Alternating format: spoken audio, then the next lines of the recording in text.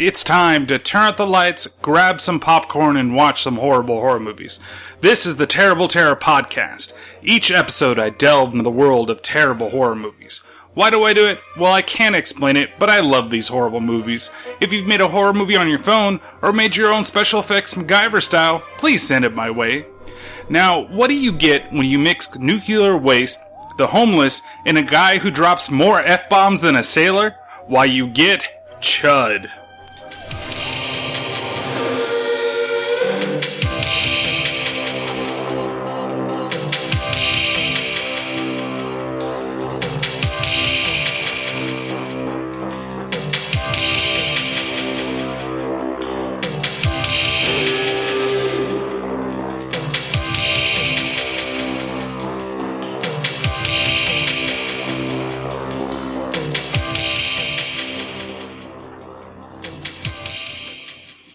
Why, hello everybody, and welcome to another episode of the Terrible Terror Podcast.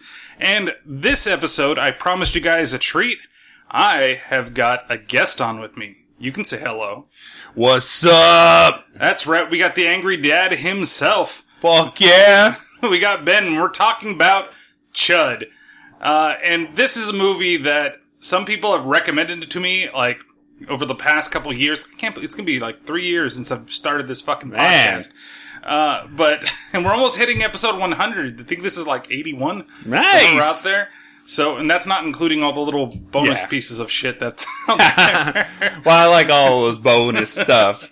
Well, Ben here, he's been a very big supporter of the podcast. And he is a really good friend of mine. I mean, we've done a ton of concerts and other things together. So it only makes sense to bring him on. And originally we had something different planned. Yeah. And with having to record this and then everything that goes in our daily lives, this made the most sense to just do Chud. And then we're still going to do the other thing, which I'll leave as a secret for the time. There it is. Surprise, if you will. Exactly. But that's going to be more of a discussion and not necessarily a full episode. And so might be a video. Maybe a video. You never know. We might be able to do something like that. Terrible Terror hasn't done a whole lot of videos that haven't gotten hit for copyright. Fucking YouTube, man. Fuck yeah, man. So I just thought, well, we're going to talk about Chud. And I know I want to apologize to Andy from the Black Cat Shadow because I know this is like one of his favorite movies. I would have loved to have him on, but I got to do Ben first and then we'll got him. Andy. But really, it's one of those things where this movie, it was requested and it's such an 80s, when you think of the 80s horror and you think of cheesy 80s horror. And this is exactly it. And you think of Chud. Yes. That's specifically one of the movies that you think about, right away. Super right away.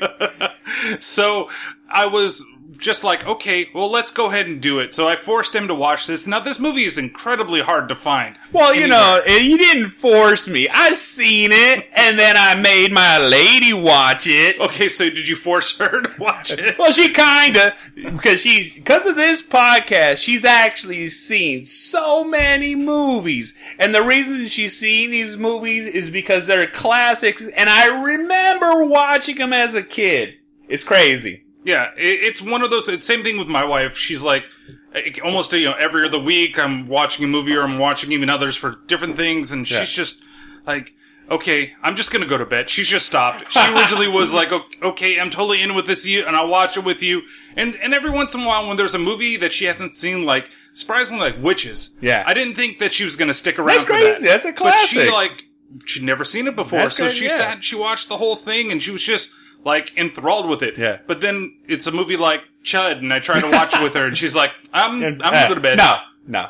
But still, finding this film, it's not available to rent or stream on a lot of services, and really Shudder is the only way that I could find it easily. And it's crazy you said that, because when I Googled it, you can see it on Amazon Prime, but it depended on the device. When I was at my lady's house and I was watching it, what ended up happening is I could watch it on a Roku, but I couldn't watch it on my Amazon or off the iPhone on the Amazon Prime. Yeah. So it was crazy. So I spent $2.99 to watch it on Prime, but only at her house, but not at mine. So That's I was really like, what weird. the hell? Because, like, I had to sign up for the Shudder trial. And then, even then, to be able to watch it on a regular goddamn TV took me forever to figure out, like, it doesn't have a PlayStation app, so I can't do that. It has an Xbox One app, but I don't have an Xbox One. It has a Roku app. I don't have a Roku. I thought, oh, great, the smart TV that I have that we won last year at my wife's Christmas party, it has a web browser, and that's how I watched a lot of things. It doesn't work that crazy. Way. About 3 years ago, and I had it just kind of stored away. My wife bought me a Chromecast. So Chromecast, I can use the iPhone app for Shudder to Chromecast to it. And then I was like, okay, there. And then I had to control everything from the app. But still, I got to watch it on the big TV. And that TV, like, we watched RoboCop on it. That's a good one, too. The old one or new one? The original. Yes. And so we realized, like, and this is first world problems, how good that TV is. Because it looked like somebody filmed it on, like, handheld camera. Man. It's super crisp. Difference. Like, how much of a difference it looks fake. It's everything crazy. looks fake. And that's the way that I watched Chud again. Was that everything looked so super fake. Yeah, it's crazy. I bought the LED 1080p, 160 hertz, like, and I watched stuff on it from back in the day, even old action movies. I'm like, what the fuck? Even Look watching at that. something like Dinosaurs looks like shit, or Family Matters. I was watching Hulu, I'm like, oh, they got Family Matters. Shit, Urkel, let's fucking do this. Like, and it looks like, oh my god. Yeah, and I don't even want to watch it after that. I'm like, it's garbage. Fuck. And that's what happened with RoboCop. Like, I watched like a good 2/3, and after a while, I cannot take this. No, I can't. Let me go watch it downstairs on the TV that's still 1080p, but it's not as crisp as this fucking TV. That dialed in. Sometimes I wish I had an old school TV. Old CRT. Yeah. Hey, before flat screens come out, I had bought a Sony Trinity. This motherfucker, it was like 48 inches, weighed 1,000 pounds, top of the fucking line. 2 months later, flat screens came out. Are you fucking serious? Fuck! Man, I hated moving that thing. I had to move it twice. And funny story, when I got divorced, I told her, keep the TV! Cause I wasn't moving it. Those things are fucking ridiculous. My dad's friend used to have one of those huge, like, rear projection TVs where the front looked like cloth, you know, but it was like, you know, an 80, 90 inch TV. Oh, this is great. I'm like, how much does that thing weigh? Exactly. That's gotta be like 200 pounds. Yeah. If you stay selected where it. it's at. Exactly. Oh, you want to buy this house? Well, that piece of shit comes with it. Got him! So when was the first time that you saw Chud? Shit, man. When I saw Chud, I want to say I was probably 6, 7. Because when I was growing up, my uncles made me watch so many.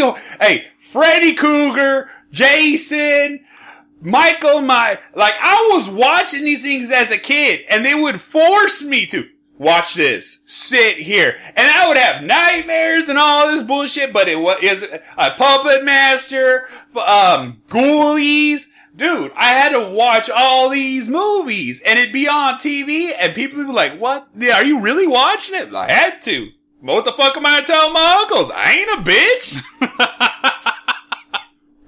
Well, that's kind of like the way my uncle did it with my cousins, and even with us, and that's a lot of some of the movies. You know, my grandfather, he was old school horror. He wasn't really new school stuff. So when we watch it, and speaking of Shudder, I found Tales from the Dark Side, the series, right? I saw you post that. And so I started watching that because that reminded me of him, and like when we'd spend time with my grandmother and him, and we'd watch those shows, and my sister reminded me of the Hitchhiker, which was also another, or the Hitcher, I don't remember which exactly it was, but similar type of show. And like, but when my uncle would come over and drop off my cousins to be watched, and we'd all be together, or my uncle was the one watching us at my grandparents' house, you know, it's Aliens, Nightmare Before Elm Street.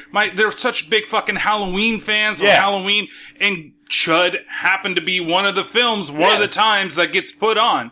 So, it's been a long ass time since I have seen this. I don't even think I've seen it on TV. No, you can find, and that was the thing too, I can find Chud 2, Bud the Chud, fucking everywhere. I was so tempted to watch that, you know? I was like, are you serious? It just looks like this guy's trying to party.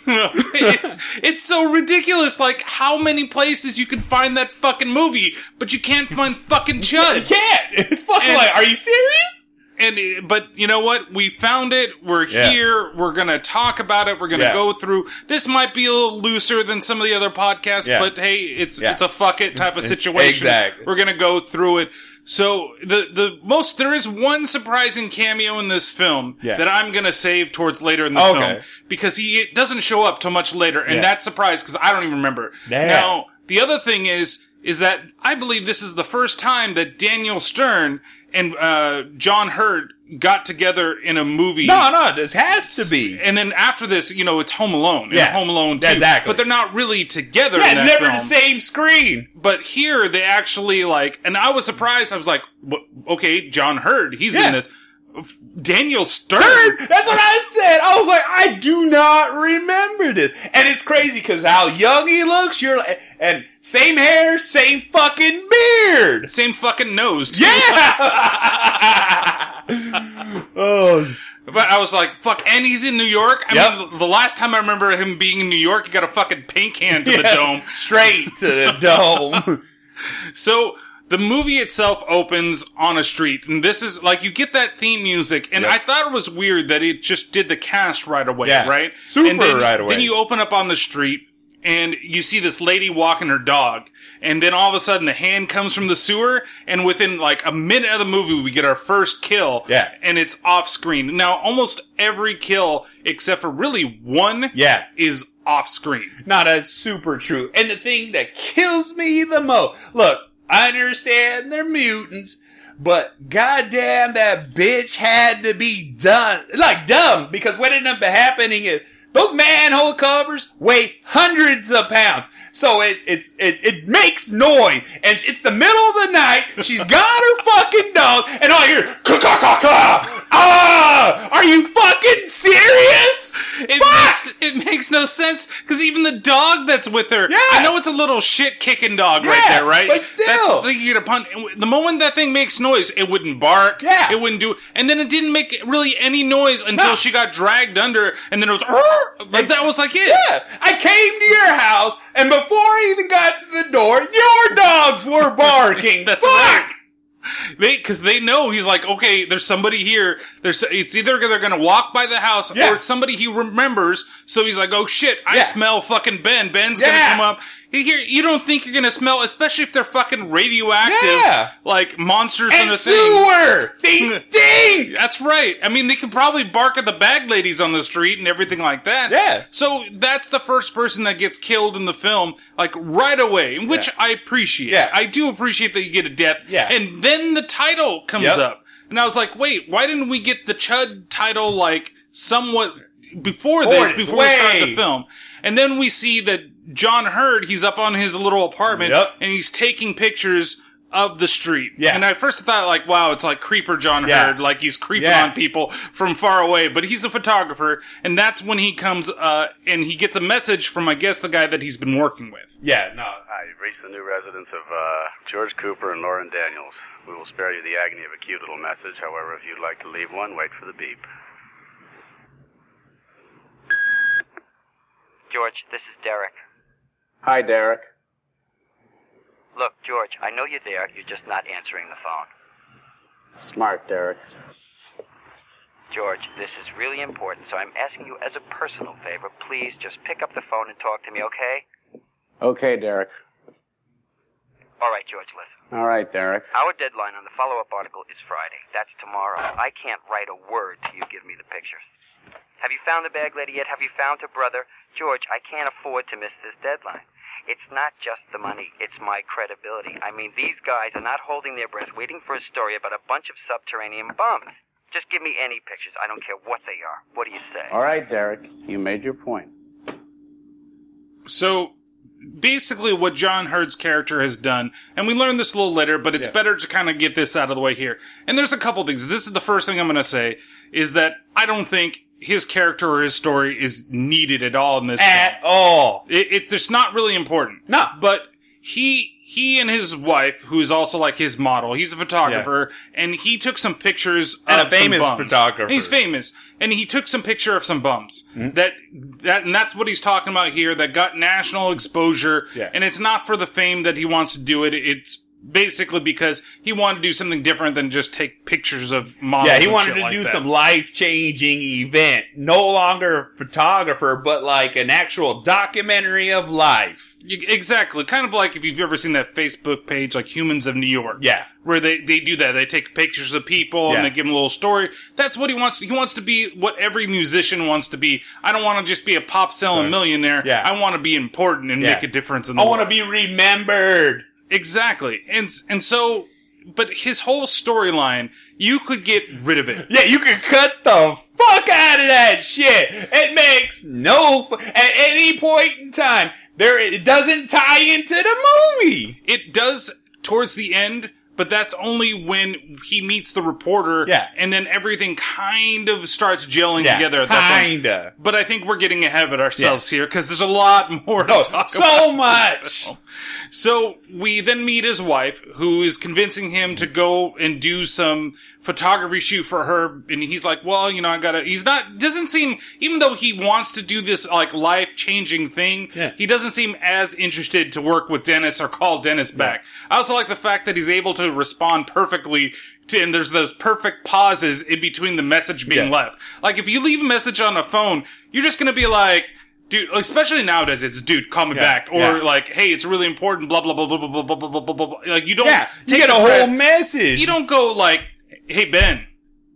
Exactly. Yeah, exactly. Wait that amount of time for you to respond outside of the thing. So it's ridiculous, but it moves the movie along. So you meet her, she goes down into the basement because he's a dick. He only brought up his stuff. Yeah. And she's got to go get like and her his extra jewelry too. Like, you fucking ass. And this isn't like a house, right? Like, it's in the basement of the house. No, this is a building where there's other people fucking live. And other people's shit. But everybody stores their shit into one fucking room? Like, come on, something's gonna get fucking taken from there. Exactly. Especially if it's important, family heirlooms, whatever the fuck is. Jewelry is important. It's worth money, you fucking ass. Yeah, but his photography equipment, it is worth something. Yeah, I grant him that. But it's still a dick move to do your significant other, right? Yeah. You just like, oh, hey, you're gonna have to go into that scary-ass basement and get your own shit. Exactly. And when she goes down there, noises start to get heard down there. And she doesn't say anything to anybody. No, like, that's normal, huh? Oh, hey, there's some weird scratching, screeching, growling noise going on. Huh. Oh, well, let's go fuck I got it. shit to do. Exactly. I'll let you fucking call the cops, call the manager. I think there's something down there. That's right. Hey, I was by the sewer grate and I heard some weird noises. I didn't think of anything, but maybe you want to go check it out. Yeah. Oh, thanks for Nope. Let's just go. I got shit to do. I got money to make. She also meets another lady and her son that really have no importance to the movie whatsoever, except for be a device when the Chuds come later.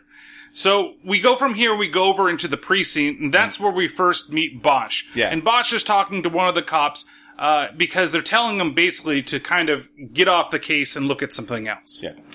Hayes, get on the stolen car. What about the Kirby case? This is more important. And a potential homicide?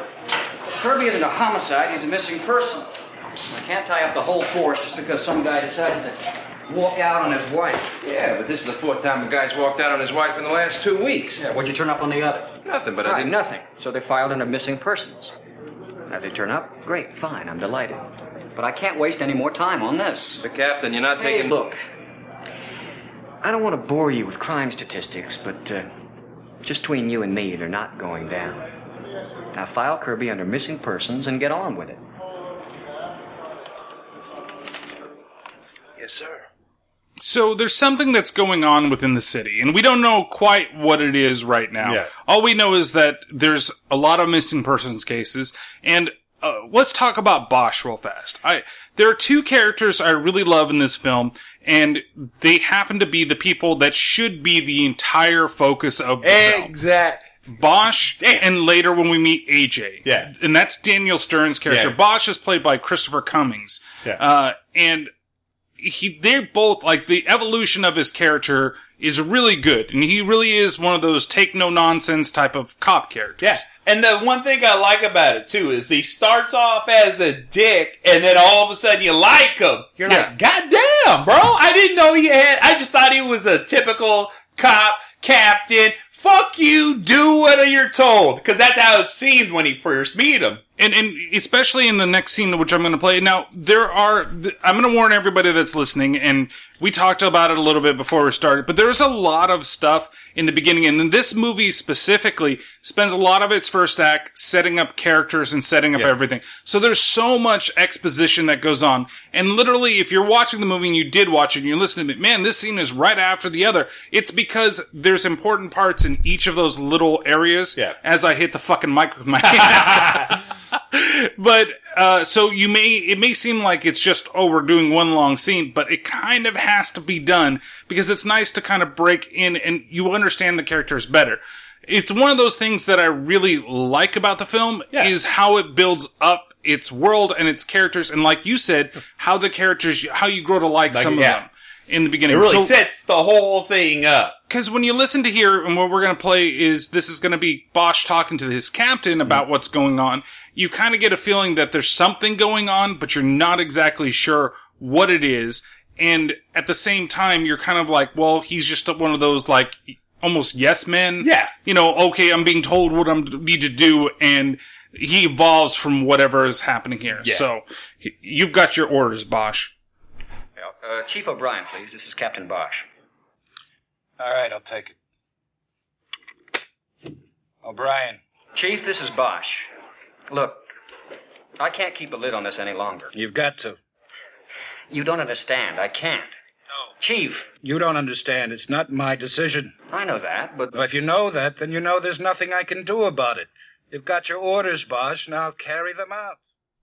So from here, he decides that somebody's been brought in, right? Yeah. There's somebody downstairs, and he's got to be a part of the interrogation room because one of the people on the street, they've done something with one of the cops. And that's where really quick, we're going to meet the reporter by the name of Murphy, is trying to basically get a lead and become more famous.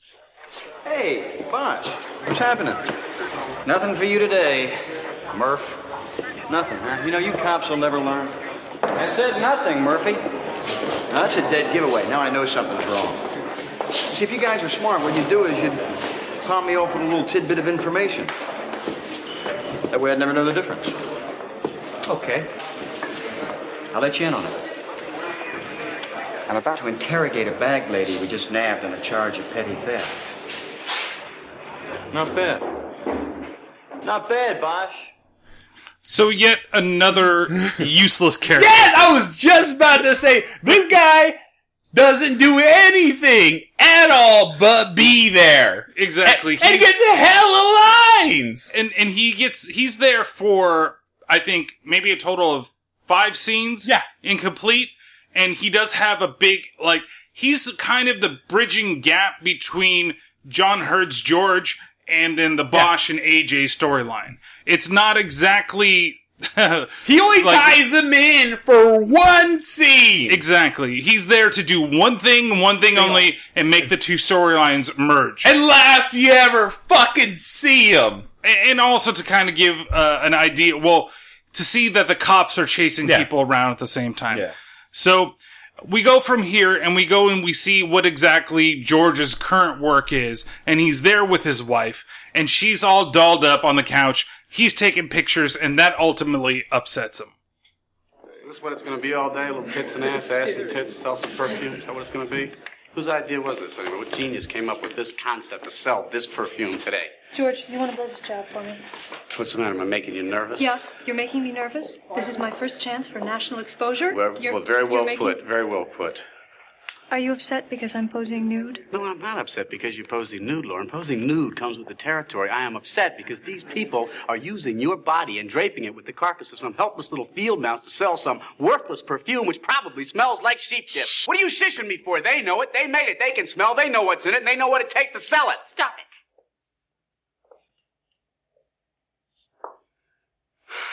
I'm sorry, okay? I forgot what all the wondrous fun this was for me. It's a goof. It's a joke. it doesn't matter. You don't care about them. You're doing this for me. We're going to bamboozle these guys for big bucks and go home. Alright, I got a problem with this. First of all, this is how you bitch make money. This is how you're helping her to make more money. And then you fucking it up like a fucking jackass. It's like, you already know the game. You already know what I'm here to do. And she's got to explain it. First of all, New York is one of the most expensive places to live. And then now you're fucking up the check. Fuck! And I totally agree. That's exactly my notes here. I'm like, okay, you're just jealous because she's being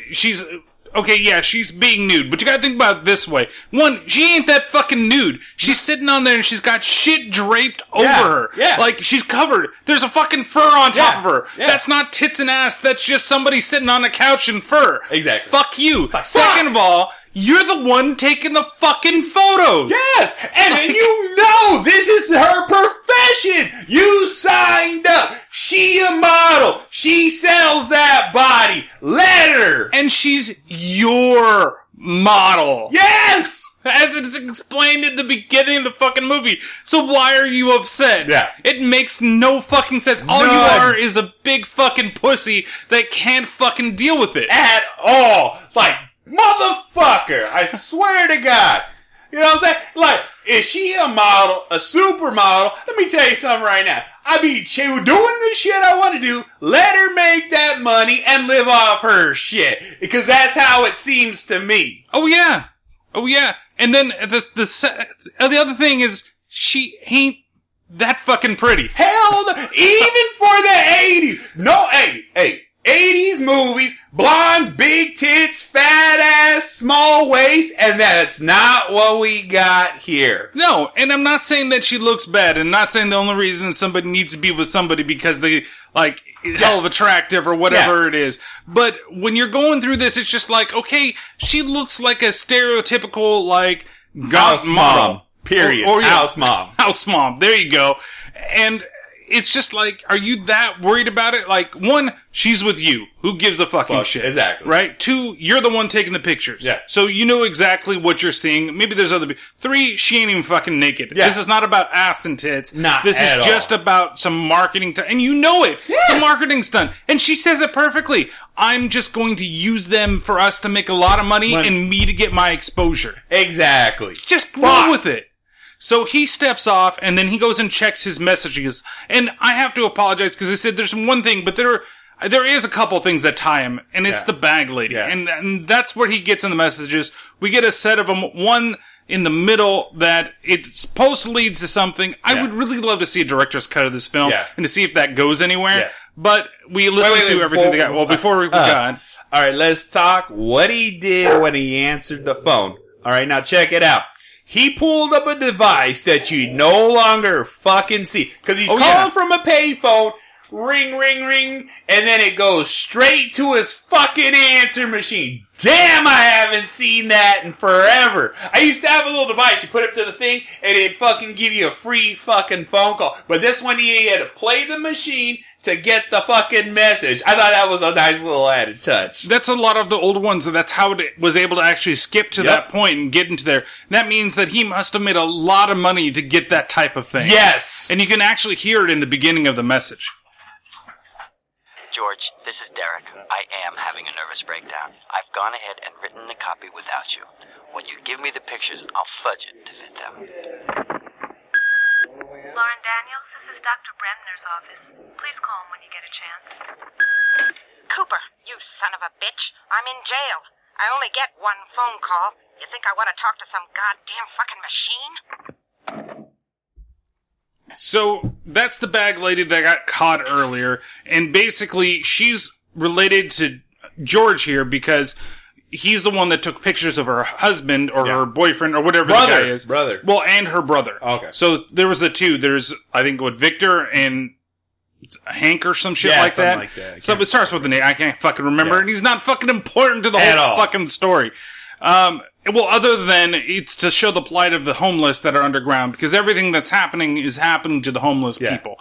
So, you have them, and he leaves the whole photo shoot to go over to help her get out of jail. Yeah. In the meantime, we cut back over to Bosch, and he gets a call at the office from somebody named AJ. And he's calling in because a bunch of people have gone missing from his soup kitchen. So Bosch decides that he's going to go down there and check everything out. Well, AJ Shepard. Bosch, what are you doing here? You called my precinct. What is this, some kind of bad joke? Yeah. So what's this all about? Reverend? Yeah. Would you come here a minute? What is it, Doris? Reverend, I have a present for you. Oh, well, hey, look at that. So you're a reverend now, huh? Save it, Bosch. Now what kind of scam you running here? Look, Lieutenant. Captain. Oh, you're a captain now? You got it. Well, look, Captain. I didn't call up your precinct so they would send you down here so I could hear your two-bit opinion of my life, all right? Look, just get to the point, Shepard. What's this about missing persons? Hey, Jesus, would you just chill out, please? It's my family. Family? What do you mean, your flock? Congregation? My regulars. My people here. Do you want to hear this or not? Shoot.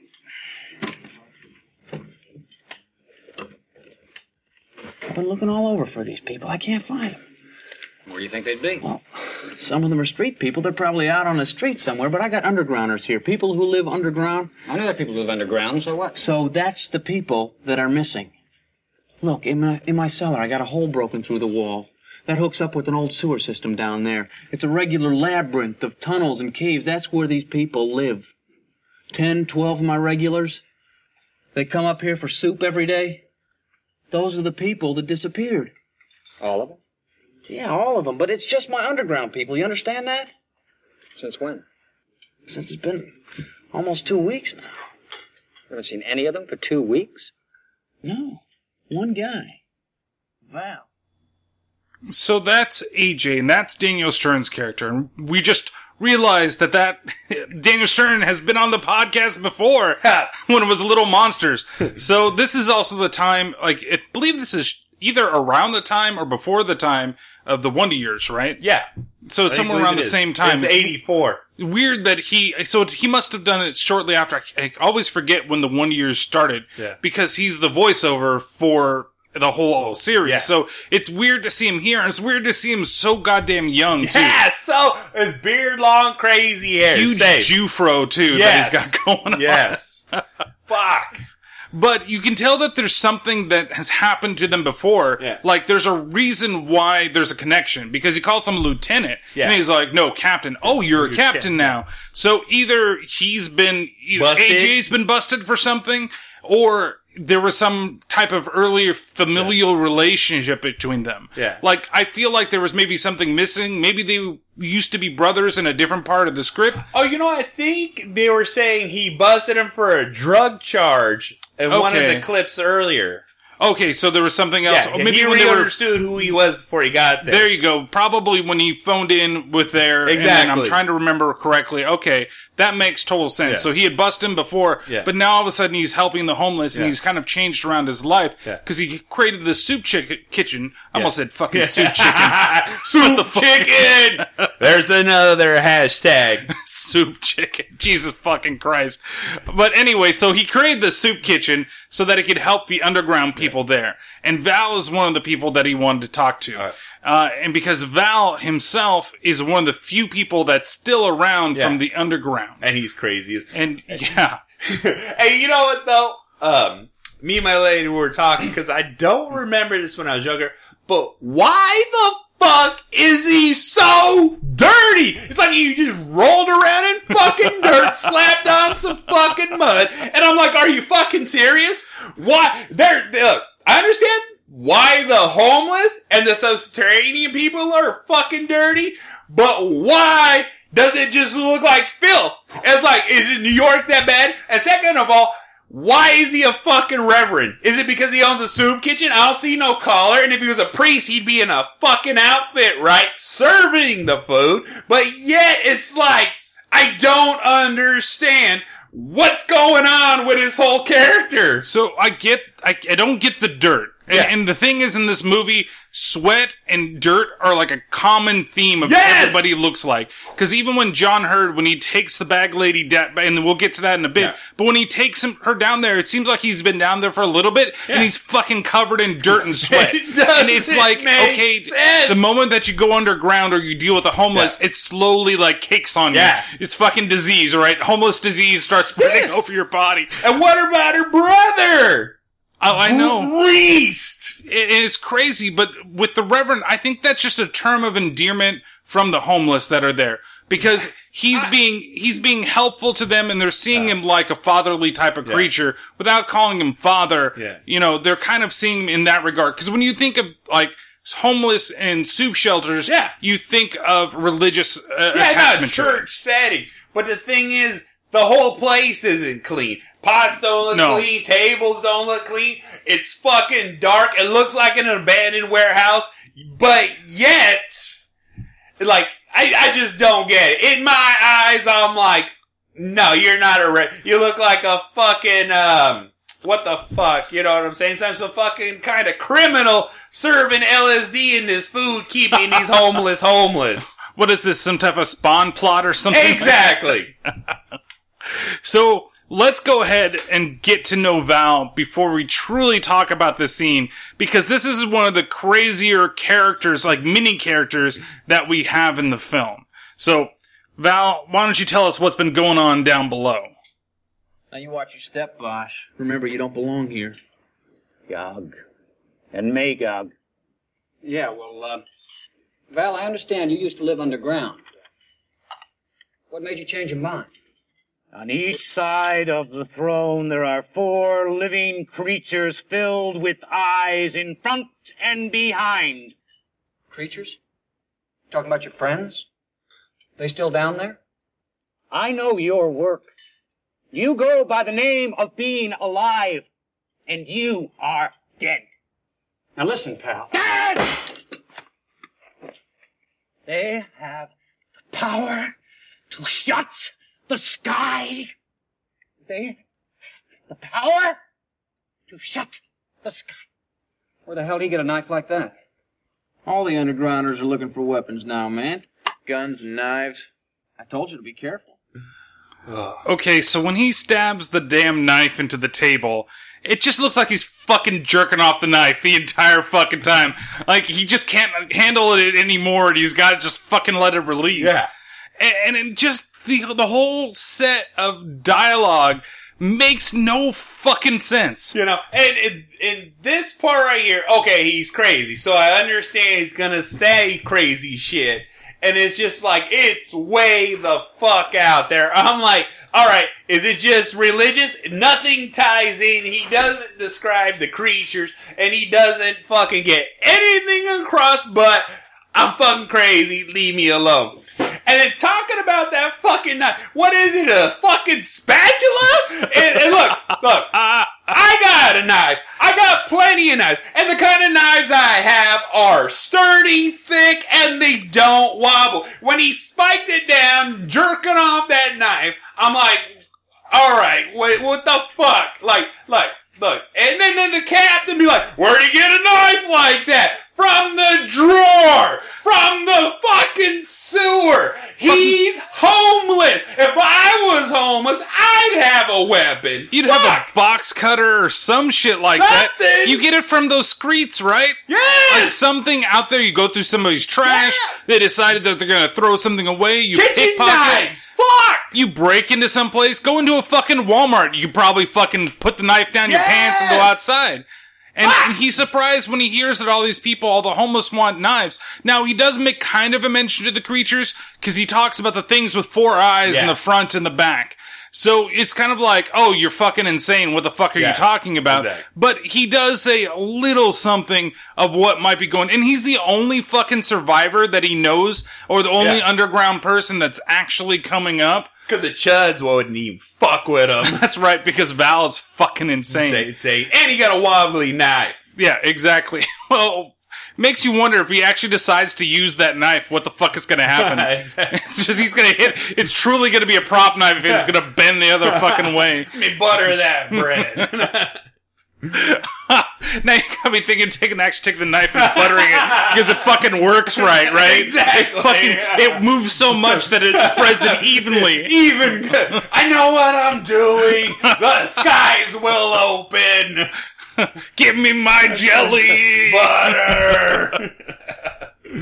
So from here we go and we see George, and he's gone to the precinct because he decided to follow up on the bag lady, because I don't know if he feels like in tune with them, if he feels like, you know, he's used them because he got the pictures and stuff like that, but she's the person that he thought, or I don't know even know how he has her, like she has his number. Exactly. Right? Like she's able to call him, it's a one call, and again, for a lot of people, they say that shit's, you know, it's the movie thing. You don't get a fucking phone call. If you ask for a lawyer, they have to stop, get you a lawyer, and then that's it. There's no one fucking, that's a movie thing. So she got her one fucking phone call, and she called him, and he came down and he picks her up. And, you know, she was caught trying to steal a gun from one of the guys because somebody, her person down the sewers wanted the gun for protection, which understandable. So she says, basically, she asks him, hey, you got a gun? And he's like, no. She's like, well, you got bandages? I'm like, that's equivalent, right? Fucking way. Let me, look, all right, there are so many ways to get a gun, period. You know, hey, look, I've had a checkered past. I can walk outside, make a couple of phone calls, and get one, period. But, to steal one from a cop, that bitch had balls. Look, that means, like, I'm imagining her creeping up behind a cop like that. Yeah, you can't fucking hear me or see me. And then she tries to, like, reach over, touch the holster, and cops have guns that have clips that hold them in. So she'd have to be like, click. You can't feel me or hear me, and then grab it, and then take off running fast. Well, the problem was she probably brought all her fucking bags with her. She's a bag lady, right? So she has this bag full of bags, and she's trying to do it, and it's fucking crazy. But you know what? In this world, where a bitch can't hear a fucking manhole cover, I'm surprised the cop fucking even caught her. You know what I'm saying? Fuck!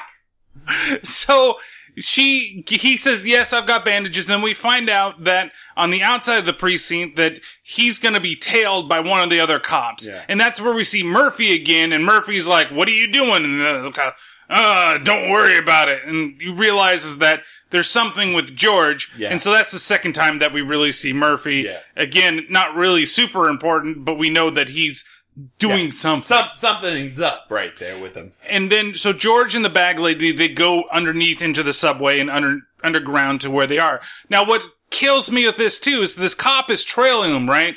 And then they get to the part where they're gonna go by the subway system underground. The cop's like, nope, this is as far as I fucking go. Hey, even when he got up to the subway, he was like, smelling it like, yeah, I lost him. Look, he's about to get fucking homeless dirt all over him by going in there. And my clones are fucking clean. Yeah. I'm like, I got a nice date. Yeah. I don't want to smell like shit. Fuck this. Yes. I lost them. I'm totally... I'm like, are you fucking kidding me? Yeah. Like, you're told to trail this guy. It's not that bad to climb down over there. You're not going to hurt yourself. Don't fucking do it. It's your job. And he was like, you know what? I'll get paid enough for this. Fuck this. Yeah, I don't need fucking homeless germs on me. So she goes and takes him down there, and then there's that one scene where, like, he runs in with his flashlight, and all the homeless, like, scatter like they're fucking rats underground. Wait, don't worry about it. Like, what's everybody's up with? Well, there's shit going on down here. Yeah. And that's when we find out, when we actually run into the guy, and he asks her, hey, did you get the gun? God, what the hell happened to him? Did you get it? Did you get the gun? No. I got some bandages. I don't need no bandages. I need a gun. What do you want a gun for, Victor? Shoot them. Shoot who? Ugly fuckers. What ugly fuckers? Any ugly fucker that comes around here. What's he talking about? He's sick. Can't you see he's wounded? All right, Vicky. You remember me, George Cooper? I don't know if you remember, but I think we got to get this cleaned up, maybe put a new bandage on, then maybe get you to the hospital. Hugo! Don't you hurt him. Don't hurt him. He's gonna help us. Okay, so that's where we meet her brother, who is Hugo. Yeah. Okay, so now we know the fucking name of the guy. That doesn't really matter. But, like, he's going to help. Like, and he's gonna fucking hit him in the head with a hatchet? Yeah. Like, what the hell, man? Like, you don't realize that that's not the way to go? Like, and when he opens up the wound, you see down to the fucking bone. Hey, and when it was like... Oh! You're gonna need more than these bandages. Exactly. God damn! Like, how much, like... You got a big fucking hole missing in your leg. How are you still fucking alive at this point? And, alright, you gotta imagine, it's on his knee, okay? That, it's not his thigh, it's not his calf. No. It looks not right in the knee. Okay, so, that tells me somehow either a Chud was on the floor, or that monster was like, oh, that knee looks delicious! Hum! And then I was like, it made no sense. Cause like, he just got a flesh, literally, if you touch your knee, it's flesh, bone, nothing else. So when the Chud bit him, wouldn't he not have a little bottom leg?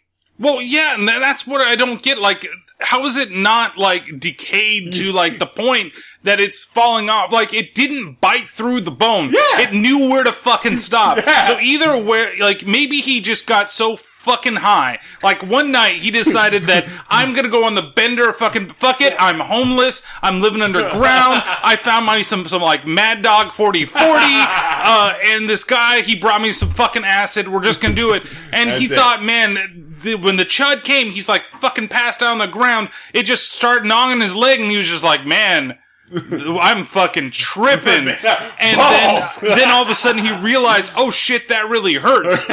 You know?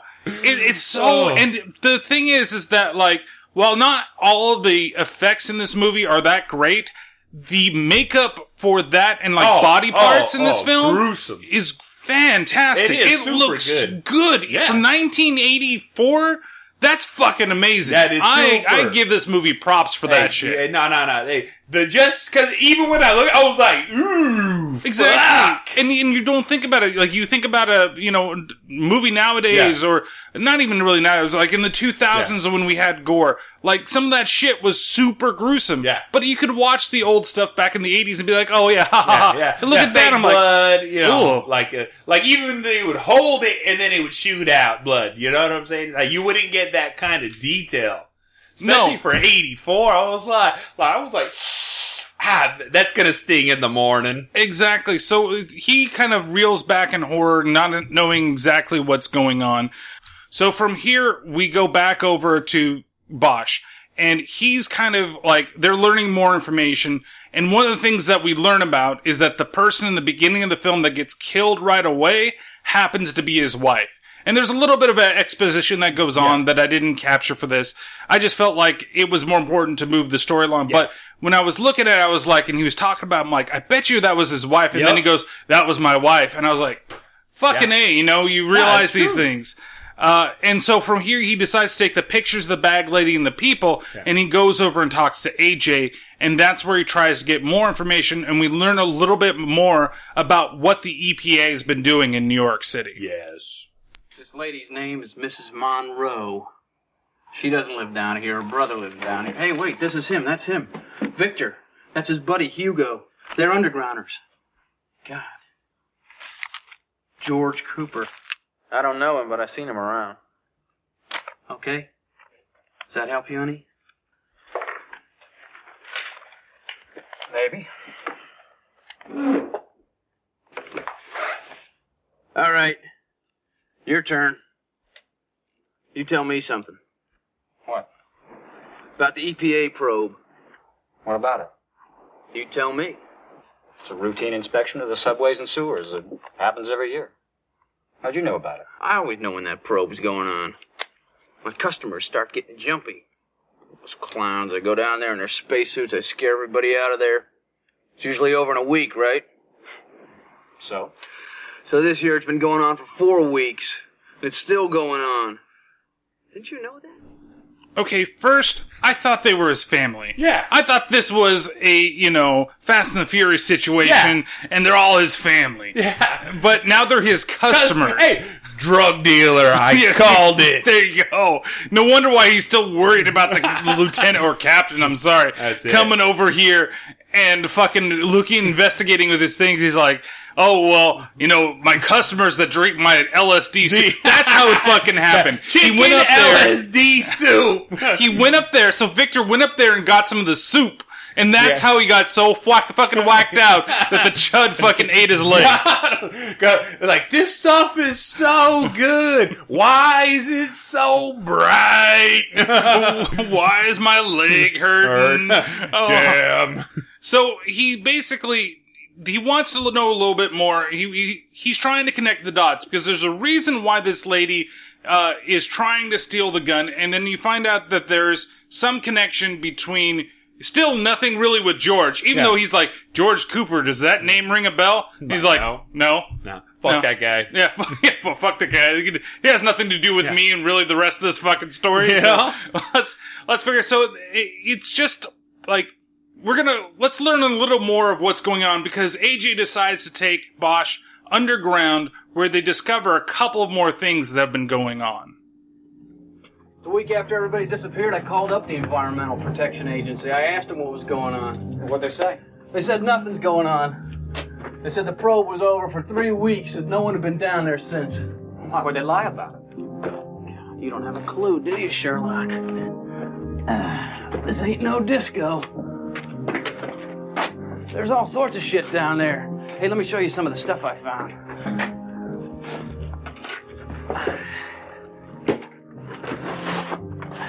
Check this out. Huh? You like? Okay. Look at this. NRC. You know what this is? This thing detects accumulated radiation. They wear these things in nuclear power plants. How do you know that? I used to be a nuclear physicist. I saw it on TV. All right. Let's go. So anyway, this stuff made me very curious.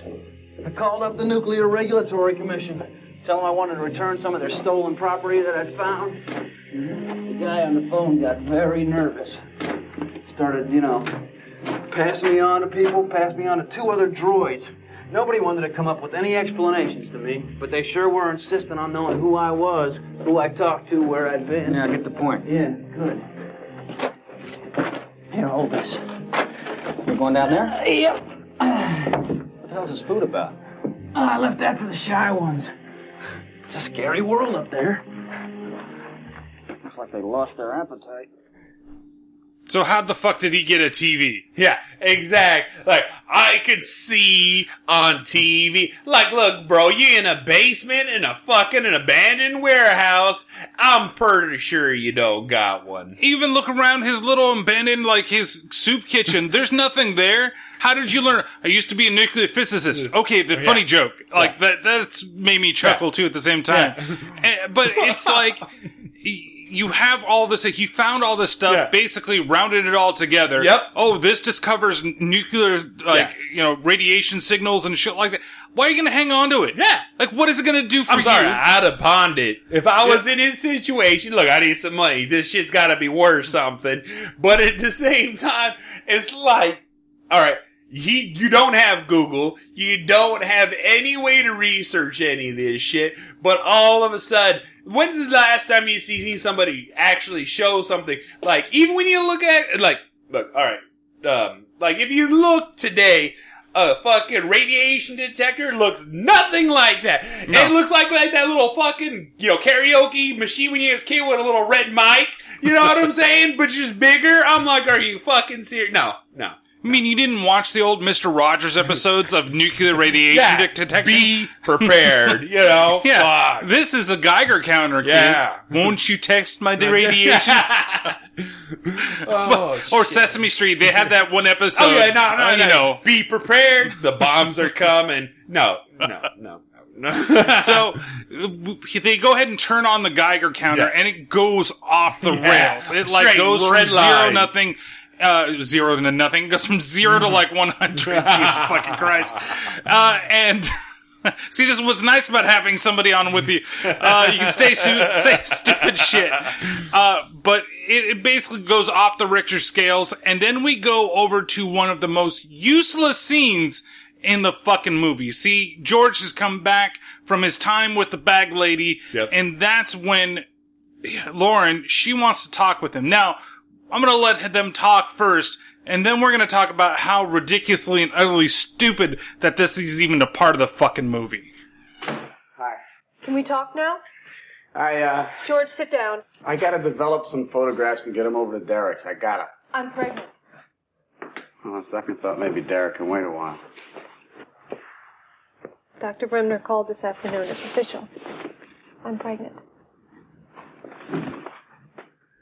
You gonna have a baby? That is one of the side effects of being pregnant. There are alternatives. Dr. Bremner wanted to know if I was interested in, the alternative. What'd you say? I told him I'd let him know. Are you interested in an alternative? I don't know. I'm sitting here trying to think if it's fair to bring a child into the world who's going to have a zombie father who won't talk to anybody. Me? Yeah. Lauren, do you want to have a kid? I don't know. Think about everything, that I never thought about doing. Gone. Not necessarily. Do you want me to have a kid? I'll support whatever decision you make, but I think that it's got to be your decision. I don't believe it. You're not going to tell me if you want me to have a kid? It's not fair. It is. I mean, it's your body, it's your career, all that stuff. And our baby. If I said that I wanted to have it, would you want to have it? Yeah. All right. Have the kid. All right, I've said it time and time again, and I will say it again for this fucking podcast. Why the fuck is this in this movie? Makes no sense. You hear the little clip from beginning when the doctor's like, Lauren, we need to talk to you.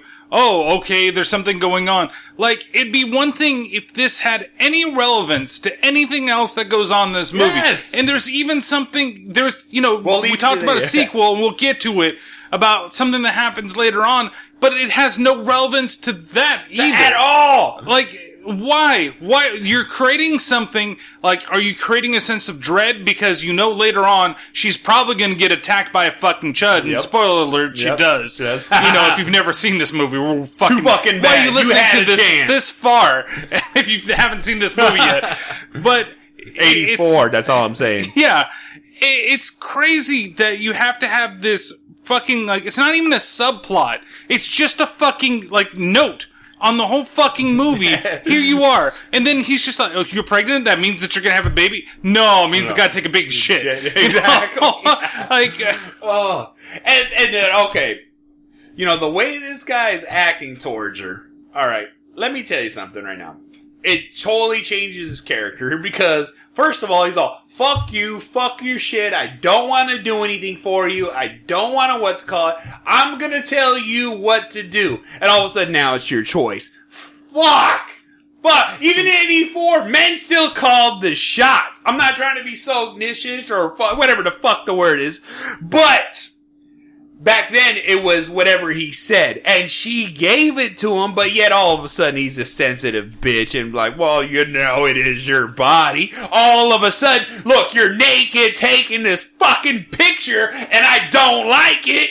Oh my God. Are you fucking serious? Why? Why is it? No, you stay the same person through the whole movie. Just don't change up all of a sudden. Are you fucking serious? And what is he gonna say? Like, if he didn't want to have the fucking kid, what is she gonna say? It's obvious that he's kind of like, yeah, I want to have the fucking kid, But he's not like saying, yeah, how about we have the fucking kid and, oh, hey, here's some stairs. Let's fucking just, oh, wait, make sure that first step, it's not quite right. Yeah. You may fall down. May fall down.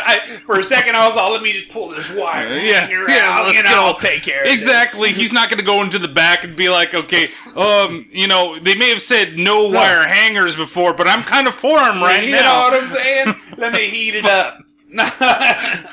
So this whole thing goes on, and we get this little segue, and then we go back to Bosch. And Bosch, this is where he starts becoming the character that I fucking love. Because everything up to this point, he's been like, I'm going by the books, this is what I'm gonna have to do.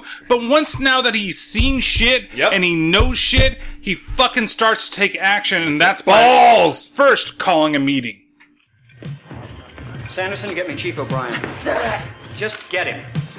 Jackson, post men on all the street corners within a 10-block radius of Lafayette and Spring. At least 2 men per corner. All of them? All of them. Pull men off other precincts if you have to. Then cover the subways, at least 4 men per station. And put out an APB on Flora Bosch. You're white? Sir, I've got O'Brien. O'Brien, you call the commissioner's office and tell him we're coming there at 12 o'clock sharp. Oh, and tell him to have someone from the Nuclear Regulatory Commission with him. Are you crazy, Bosch? I can't tell him that. You tell him. And tell him if he's not there, he can pick up the afternoon papers and read all about his involvement in the NRC cover-up.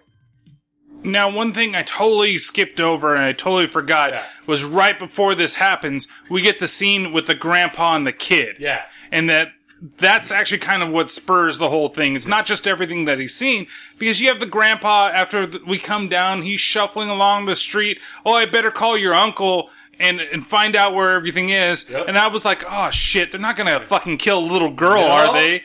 Like, I was expecting her to get, see the thing, get too close. Oh, little monster, I want to see what you are. And fucking thing grabs her, drags her to the bottom. This isn't fucking Stephen King. Yeah. This is fucking, 1984 horror. So, he gets fucking, slaughtered. You get to see the face of the Chud.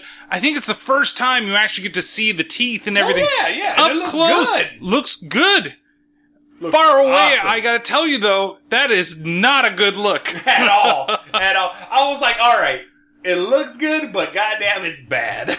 Yeah, exactly. Well, I like the teeth, I like the eyes. Yeah. It all, it looks pretty good. Yeah. I'm still very surprised for this movie, and poor Grandpa gets killed, and then when they get back to the cops, or the police station, I should say, that's where the little girl, she's saying, oh, she saw a monster, and that's what drives him into action, because he's like, you know what? There's something going on, and people are disappearing, and now somebody witnessed, a little girl witnessed her grandpa getting killed, basically getting eaten alive by a Chud. Yup. And so he calls everybody into action, and he finally gets them all together, and he brings AJ, he brings the guy from the Nuclear Regulatory, whatever it is, NRC, his boss, and then somebody from the city. The mayor. The mayor, and that's what they discuss, what they found below. Gentlemen, may I present Mr. Wilson of the Nuclear Regulatory Commission, Chief O'Brien, Captain Bosch, and, AJ. Mr. AJ. All right, Captain. I guess this is your meeting. It had better be good. Well, as you all know, I've recently been ordered to ignore what amounts to an alarming number of disappearances in my precinct. We're all here right now because I can't do that anymore. For one thing, I have reason to believe that a number of these people have been murdered. And I believe that these murders are somehow connected to the probe that's going on underneath the streets of this city at this very moment. Nonsense, Bosch. Look, we're as concerned about those disappearances as you are, but there's no evidence of murder. And as to any connection with the underground, preposterous. It's hot down there, Commissioner. Don't tell me the NRC doesn't know about that. Mr. Wilson, is this why I was invited to this meeting? Who is this man? I went to this man's soup kitchen last night because he reported 12 people missing. Now, he took me down where these people used to live, underground. And that's where we found this Geiger counter. Granted, that doesn't necessarily implicate you, sir. But let me tell you what happened. We turned it on. It was still working. And it began to surge. We were standing still. But this thing went as high as it could go. It lit up like a goddamn Christmas tree. And then it eased right back down to normal. Like something hot was moving down there. Nonsense, Bosch. Quite often there's a surge when you turn those things on. It's a typical equipment malfunction. It doesn't mean a thing. What about all the stuff we found down there? I can't be held responsible for everything that washes up. Okay, so Wilson is actually a pretty good bad guy. Like, I think that, then this is where we first see him, right? First come in. And he's got that attitude of, oh, whatever, you know, you guys are fucking full of shit, and blowing them off. Oh, this happens all the time. Yeah. Oh, sometimes they malfunction when they turn on. Yeah. They get all thing, and then I guess it's super hot down there, so that makes sense for all the sweat, but it still doesn't make sense for the amount of fucking dirt, unless now it's nuclear homeless dirt that's fucking going on down there. Well, you know, all right. All right, let's talk. I want to talk a little bit about the scene. What ended up happening is they broke into what's his name's house, and that's a knife. All right, slides it in, takes the pictures. I like how he does that too. There's like, oh man, he's not here. I don't know how to fucking get in. Oh well, okay. And in 2 fucking seconds, he's done. That's like the best fucking Where's the deadbolt? Yeah, exactly. Who doesn't have a deadbolt in fucking Manhattan? Exactly. Oh my god, a few deadbolts. That's something I had a problem with there too. But all right, as a going into this meeting, why does he put a clean white shirt on over his dirty fucking shirt, and he is still dirty? Wouldn't you at least clean your face? You know, a couple of seconds, water, wash off. I'm about to see the mayor, the chief of police. I need to be presentable, so here's a white button up over my dirty ass. That's right. Fuck! But even Bosch seems like he's a little disheveled because his hair is a little bit out of whack, but he still looks presentable. Yeah, he's wearing He looks like he's a captain that's been fucking hard at work. Yep. He's been working all night, and he's been doing this thing. Not that he's the soup kitchen guy that doesn't bother to even just fucking wash his ass. You know what I'm saying? I'm too busy cooking up LSD chicken soup. Fuck. Fuck hell. Yeah. So they think that they've got them cornered. Yeah. That they think that you can't prove anything. Yeah. We got nothing going on. Yada yada yada. But then it turns out because they broke into Cooper's apartment, they actually have something else that they can present to them. Anything else? Yeah, as a matter of fact, a young girl saw something. She said it was a monster. Dragged her grandfather down to the sewers. Do you have anything else? That's what I thought. Wasting my time here. You guys wouldn't know the truth if it came up and bit you. Take my pictures somewhere else. Pictures? Yeah. I took a camera down there. I took some pictures. But you guys wouldn't be interested. You want to see them? Do you? Well, I'll show you one. This is a picture of a man that saw a monster. Here's a picture of a bite taken out of his leg. Does that look like anything you've ever seen before? Here's a close-up of it. Maybe you have some glib explanation for that.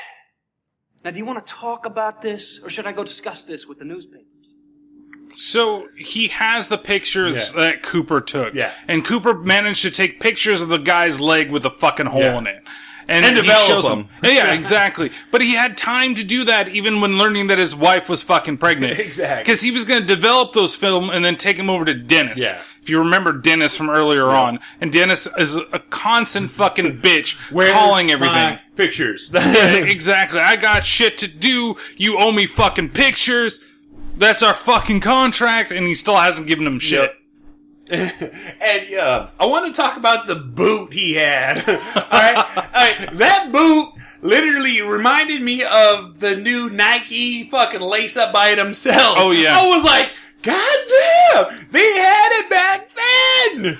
Fuck. And that was the EPA boot for their suits. Yeah, the dead bodies. Look, alright. So far, the Chuds have just been biting people and leaving it, but all of a sudden, there's a clean boot with nothing on. Let me just unlace it and leave it. It's got homeless dirt. Homeless dirt. Yes, it does. It's a homeless dirt. You would think to remove a foot from a boot that big, it's either the foot's still in it, but not gently taken off or ripped off. Yeah, it's like perfectly fine. It's just a little bit dirty. You probably like brush it up nice. You can take a nice little cloth and like buff it and shit like that. Then you have a nice like fucking walking boot or some shit like that.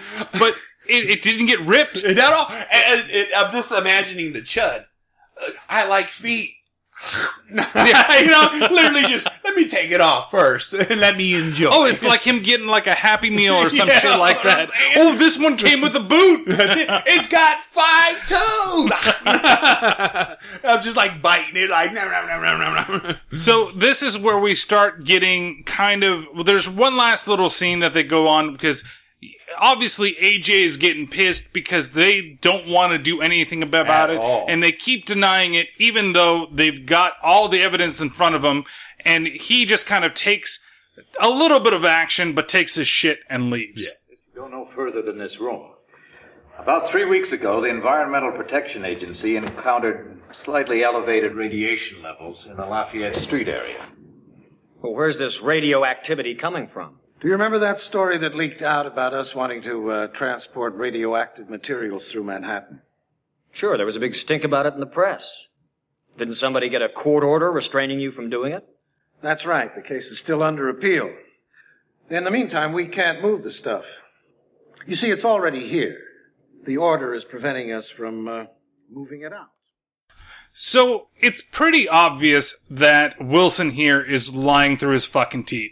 Like, he's just kind of looking, remember they wouldn't let us transport the nuclear waste through the city? So we've got stuff here and we just, wait, so you're basically showing your hand at this point, right? Because you're saying there's nuclear waste here in the city and we can't get it out because the government won't let us get it out. What kind of bullshit is that? To be honest with you, like, if it's here in the city, you think they want to do everything they possibly can to make sure that nobody knows that this waste is actually in the city and that they get it out as quickly and easily as possible. So once we've kind of established this, we go back over to the park and we see that George and Lauren are hanging out there, enjoying and talking about moving out of the city. Again, more shit that doesn't necessarily need to be in the film. No, it doesn't at all. And you know what? Wilson in this fucking scene is just like so fucking like smooth in how he fucking just like totally scams them over, this is what this is. And in the back of his head, you can know he's holding back. And then even when it's just like, I like the slickness of his character. It's fucking beautiful. I love perfectly portrayed villains. And it's one of the better ones that I've seen in a film, especially in all the films I've watched recently for this fucking podcast. Yes. A while. It's always refreshing to have a villain that isn't, but he does degrade a little bit towards the end. But it's because he's getting cornered. He's like, fuck. Exactly. And it works within the character. Super works within the character. So while George and Lauren are hanging out in the park, that's where they get approached by the reporter Murphy from earlier. And this is again one of the other scenes where he lets him know that when he went down the sewers, he was followed. Yes. Suddenly just chucks it all and drops out of sight. Resurfaces 6 months later with an award-winning pictorial essay on derelicts who hang out in the sewers. So? Look, everybody wants to be rich and famous, but given the choice, most people prefer to be rich. I mean, it's really rare to find someone who prefers fame. I don't know what you're talking about. Sure you do. I prefer fame myself. Just hasn't come my way yet. That is not why I did it. Oh, of course not. He wasn't out to win any awards. Just wanted to do something relevant. Oh, relevant! Yeah. Oh, that's a bad word. It went off the OK word list years ago. Look, what is this all about? What the hell do you want to do with me? An interview or something? I want a story. A story about what? About the sewer people. Oh, I see. I did a story about some people who happen to live in the sewer. I'm not a reporter. I don't want to have anything to do with the press. Bye. Forget the press. What about the people down in the sewer? Come on now. You figure it out. You may not know, but there's NRC men crawling all over this goddamn city. I mean, something's gone wrong and it's so bad nobody wants to talk about it. The cops are going nuts trying to figure out why a bag lady wants a handgun. They even start following you. So basically they went, he's giving them a little bit of warning that, hey, the cops are probably trailing you for some reason because you have some connection to this. Yep. Because why the hell has he even said it? And honestly, the first time I had to do double take because I thought it said, why does a bag lady want a hand job? And I was like, wait. Yes, she's doing That's right. Maybe that's how she decided she was going to get the cop's gun. Is that she was going to be like, all right, let's go skiing. And then let me give you the reach around while I grab the gun. Don't look at me, little puppet. So from here we go back into the room where the meeting is, and this is where AJ kind of loses his shit and then runs off. And then after that happens, something hilarious does happen. Yes. But let's hear and see how everything ties in from what Wilson's been talking about to the stuff that they found down in the sewers. How does this tie in with the people that are missing? Well, now, I'm not talking to you. I'm talking to him. there's no cause to be insolent here. Eat it! What about the disappearances? I'm aware of some alleged disappearances. The little girl said that she saw a monster. Was she right? I don't know. I think she was.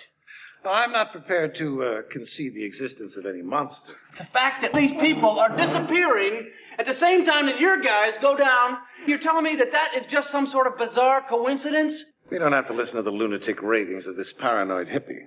I just want to know what is going on here. Why? So you can get your name in the papers? So I can help. We don't want your help. Why not? I don't believe this. I don't believe you. What are you trying to hide? You saw it. You saw the monster. Is that what you're going to tell the paper? But that you're afraid of monsters? That's just what I'm going to tell them if you don't fill me in. Well, go ahead. Go scream your fool head off.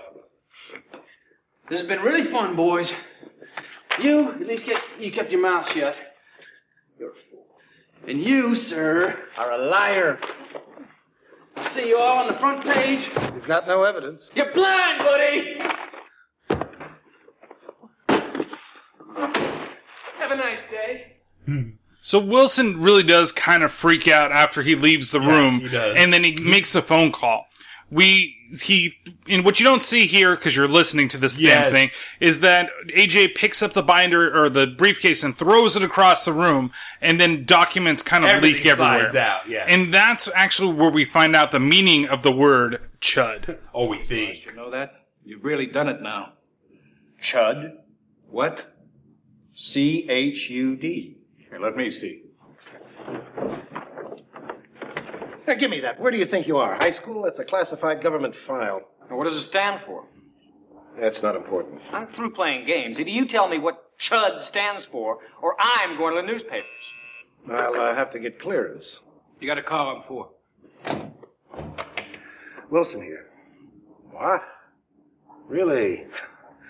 Okay, you know what to do. Two gas company guys just found it. A cannibalistic humanoid underground dweller. A Chud, all right? It's dead. So that's what we're led to believe right now. Yes. What Chud stands for. Very convenient. Yeah, spoiler Sounds alert, good, though. it doesn't necessarily mean that. And then we go outside. So with here, again, Wilson, he's still trying to play the game, right? He's still trying to do the whole thing of, hey, no, I don't know anything that's going on. You can't, prove anything. Yeah.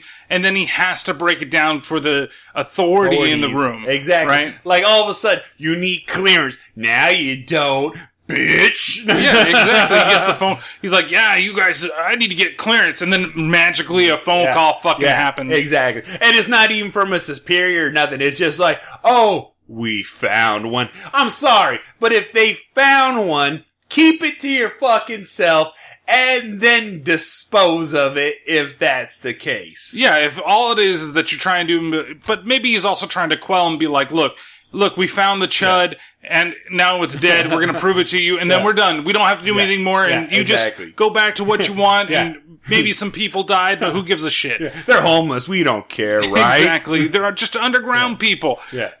And so, but when we go outside, And probably one of the funniest scenes in the movie. Oh my God. We see that AJ, he's trying to make a phone call because he's going to call the press or do whatever and try to leak everything out. But yet somebody has been following him. And I'm going to leave this up to you. All right. Now check this the fuck out. All right. They don't have cell phones. Remember that, okay? This is back in the day. This is New York. It's 1984. All right. And he's about to what we do is called dropping a dime. All right. And if you don't know what the term fucking means, it's making a phone call. All right. And so as he's going to drop this dime and snitch and try to blow all this stuff up for what he thinks is evidence. And if you think about it, and for those who watch Law and Order crime shows, it's all circumstantial, period, because all of a sudden I'm a fucking lawyer, right? But he's being followed by this fucking tuck shirt, sunglass, typical slick back hair fucking cop. Which I'm assuming he is. He could be just some other fucking jackass that's for hire.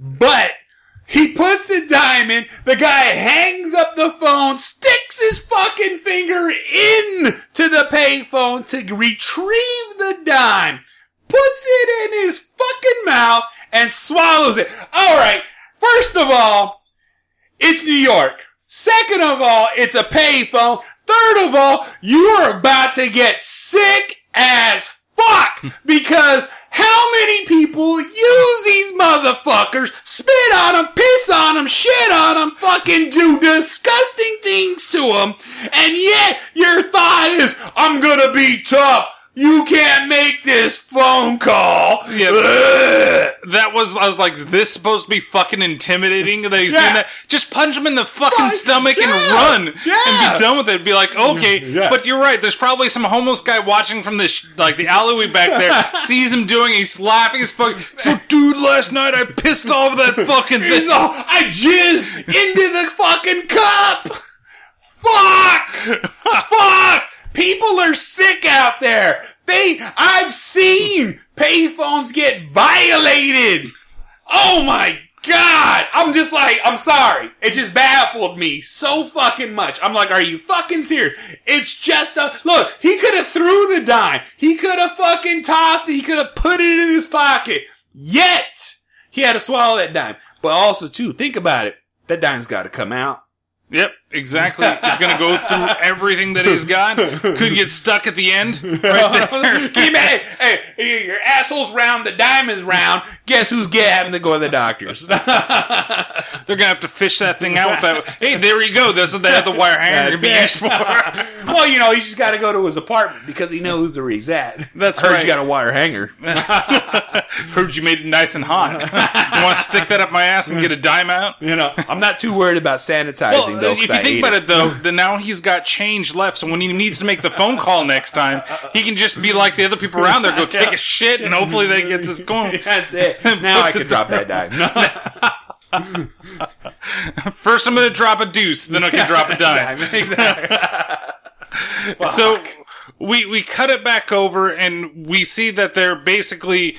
Bosch wants to kind of do it his way. Yeah. He wants to go and he wants to make sure those things are eradicated down there, but he's going to follow Wilson to go see where it's at. And Wilson goes and grabs him and basically takes him to wherever the Chud is and shows him the dead Chud body. And so when they finish everything up, they come out and Bosch says that, I want to do it this way, but Wilson, he has other thoughts. He wants to do it, Wilson's way. Manly. You realize this is just preliminary? Yes, of course. It was the gas leak, all right. Death by asphyxiation. Good. Thank you. Okay, that's it. I'm going ahead with the cleanup. Oh, wait a minute. How do you know there aren't more of those things down there? Of course there aren't any more. It was a freak accident. It couldn't happen again. I'm sending my men back to work. All right, you do that. But I'm sending a team armed with flamethrowers right down there with them. I'm sorry, I can't let you do that. You what? I can't afford the publicity. If you do that, every paper in town will be onto it. Well, I can fix it so they won't. You won't do it at all. Look, if I have to make it an order, I'll make it an order. I don't take orders from you. Sorry, Bosch. Wilson's in charge. Look, Bosch, I understand how you feel, but like it or not, we're going to do this my way.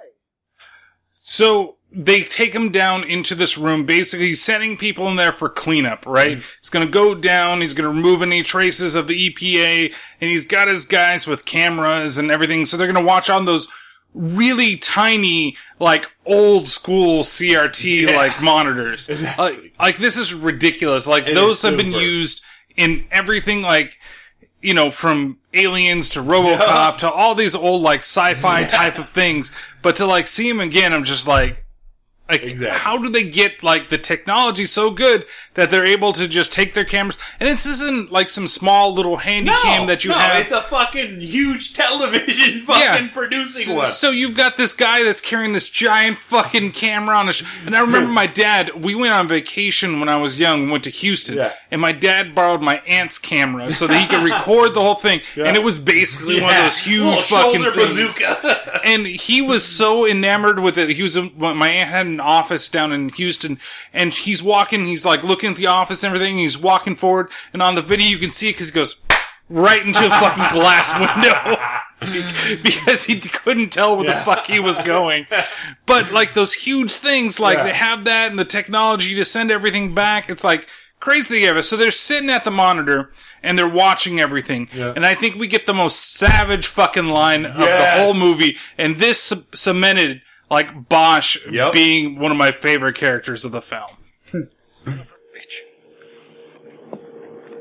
Parker, this is Bosch. You read me? Loud and clear. Roger. Hang on. We're ready. You're making a big mistake. Beg your pardon? You've had your laugh. Now get those men out of there. I'm busy, Wilson. Benson. Yes, sir. Get those cops out of there. What, are you kidding? Your man has a camera. Mine has a flamethrower. Okay, Parker, move them out. Straight up. Yeah. Straight up. You guys, what are they gonna do? Ooh, they can videotape themselves getting like flamed to death. Exactly. And he's right there to collect the evidence. Exactly. Oh my god. And you know what? Flamethrowers are badass. Period. But the one thing, like I said, I understand it's a movie. I understand, and I'm a person that likes, you know, like better detail.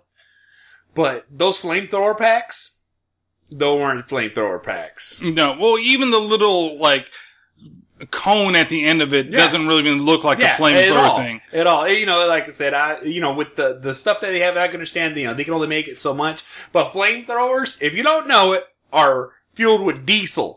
It's because it sticks to everything, it's highly, highly combustible, and it fucking burns hot.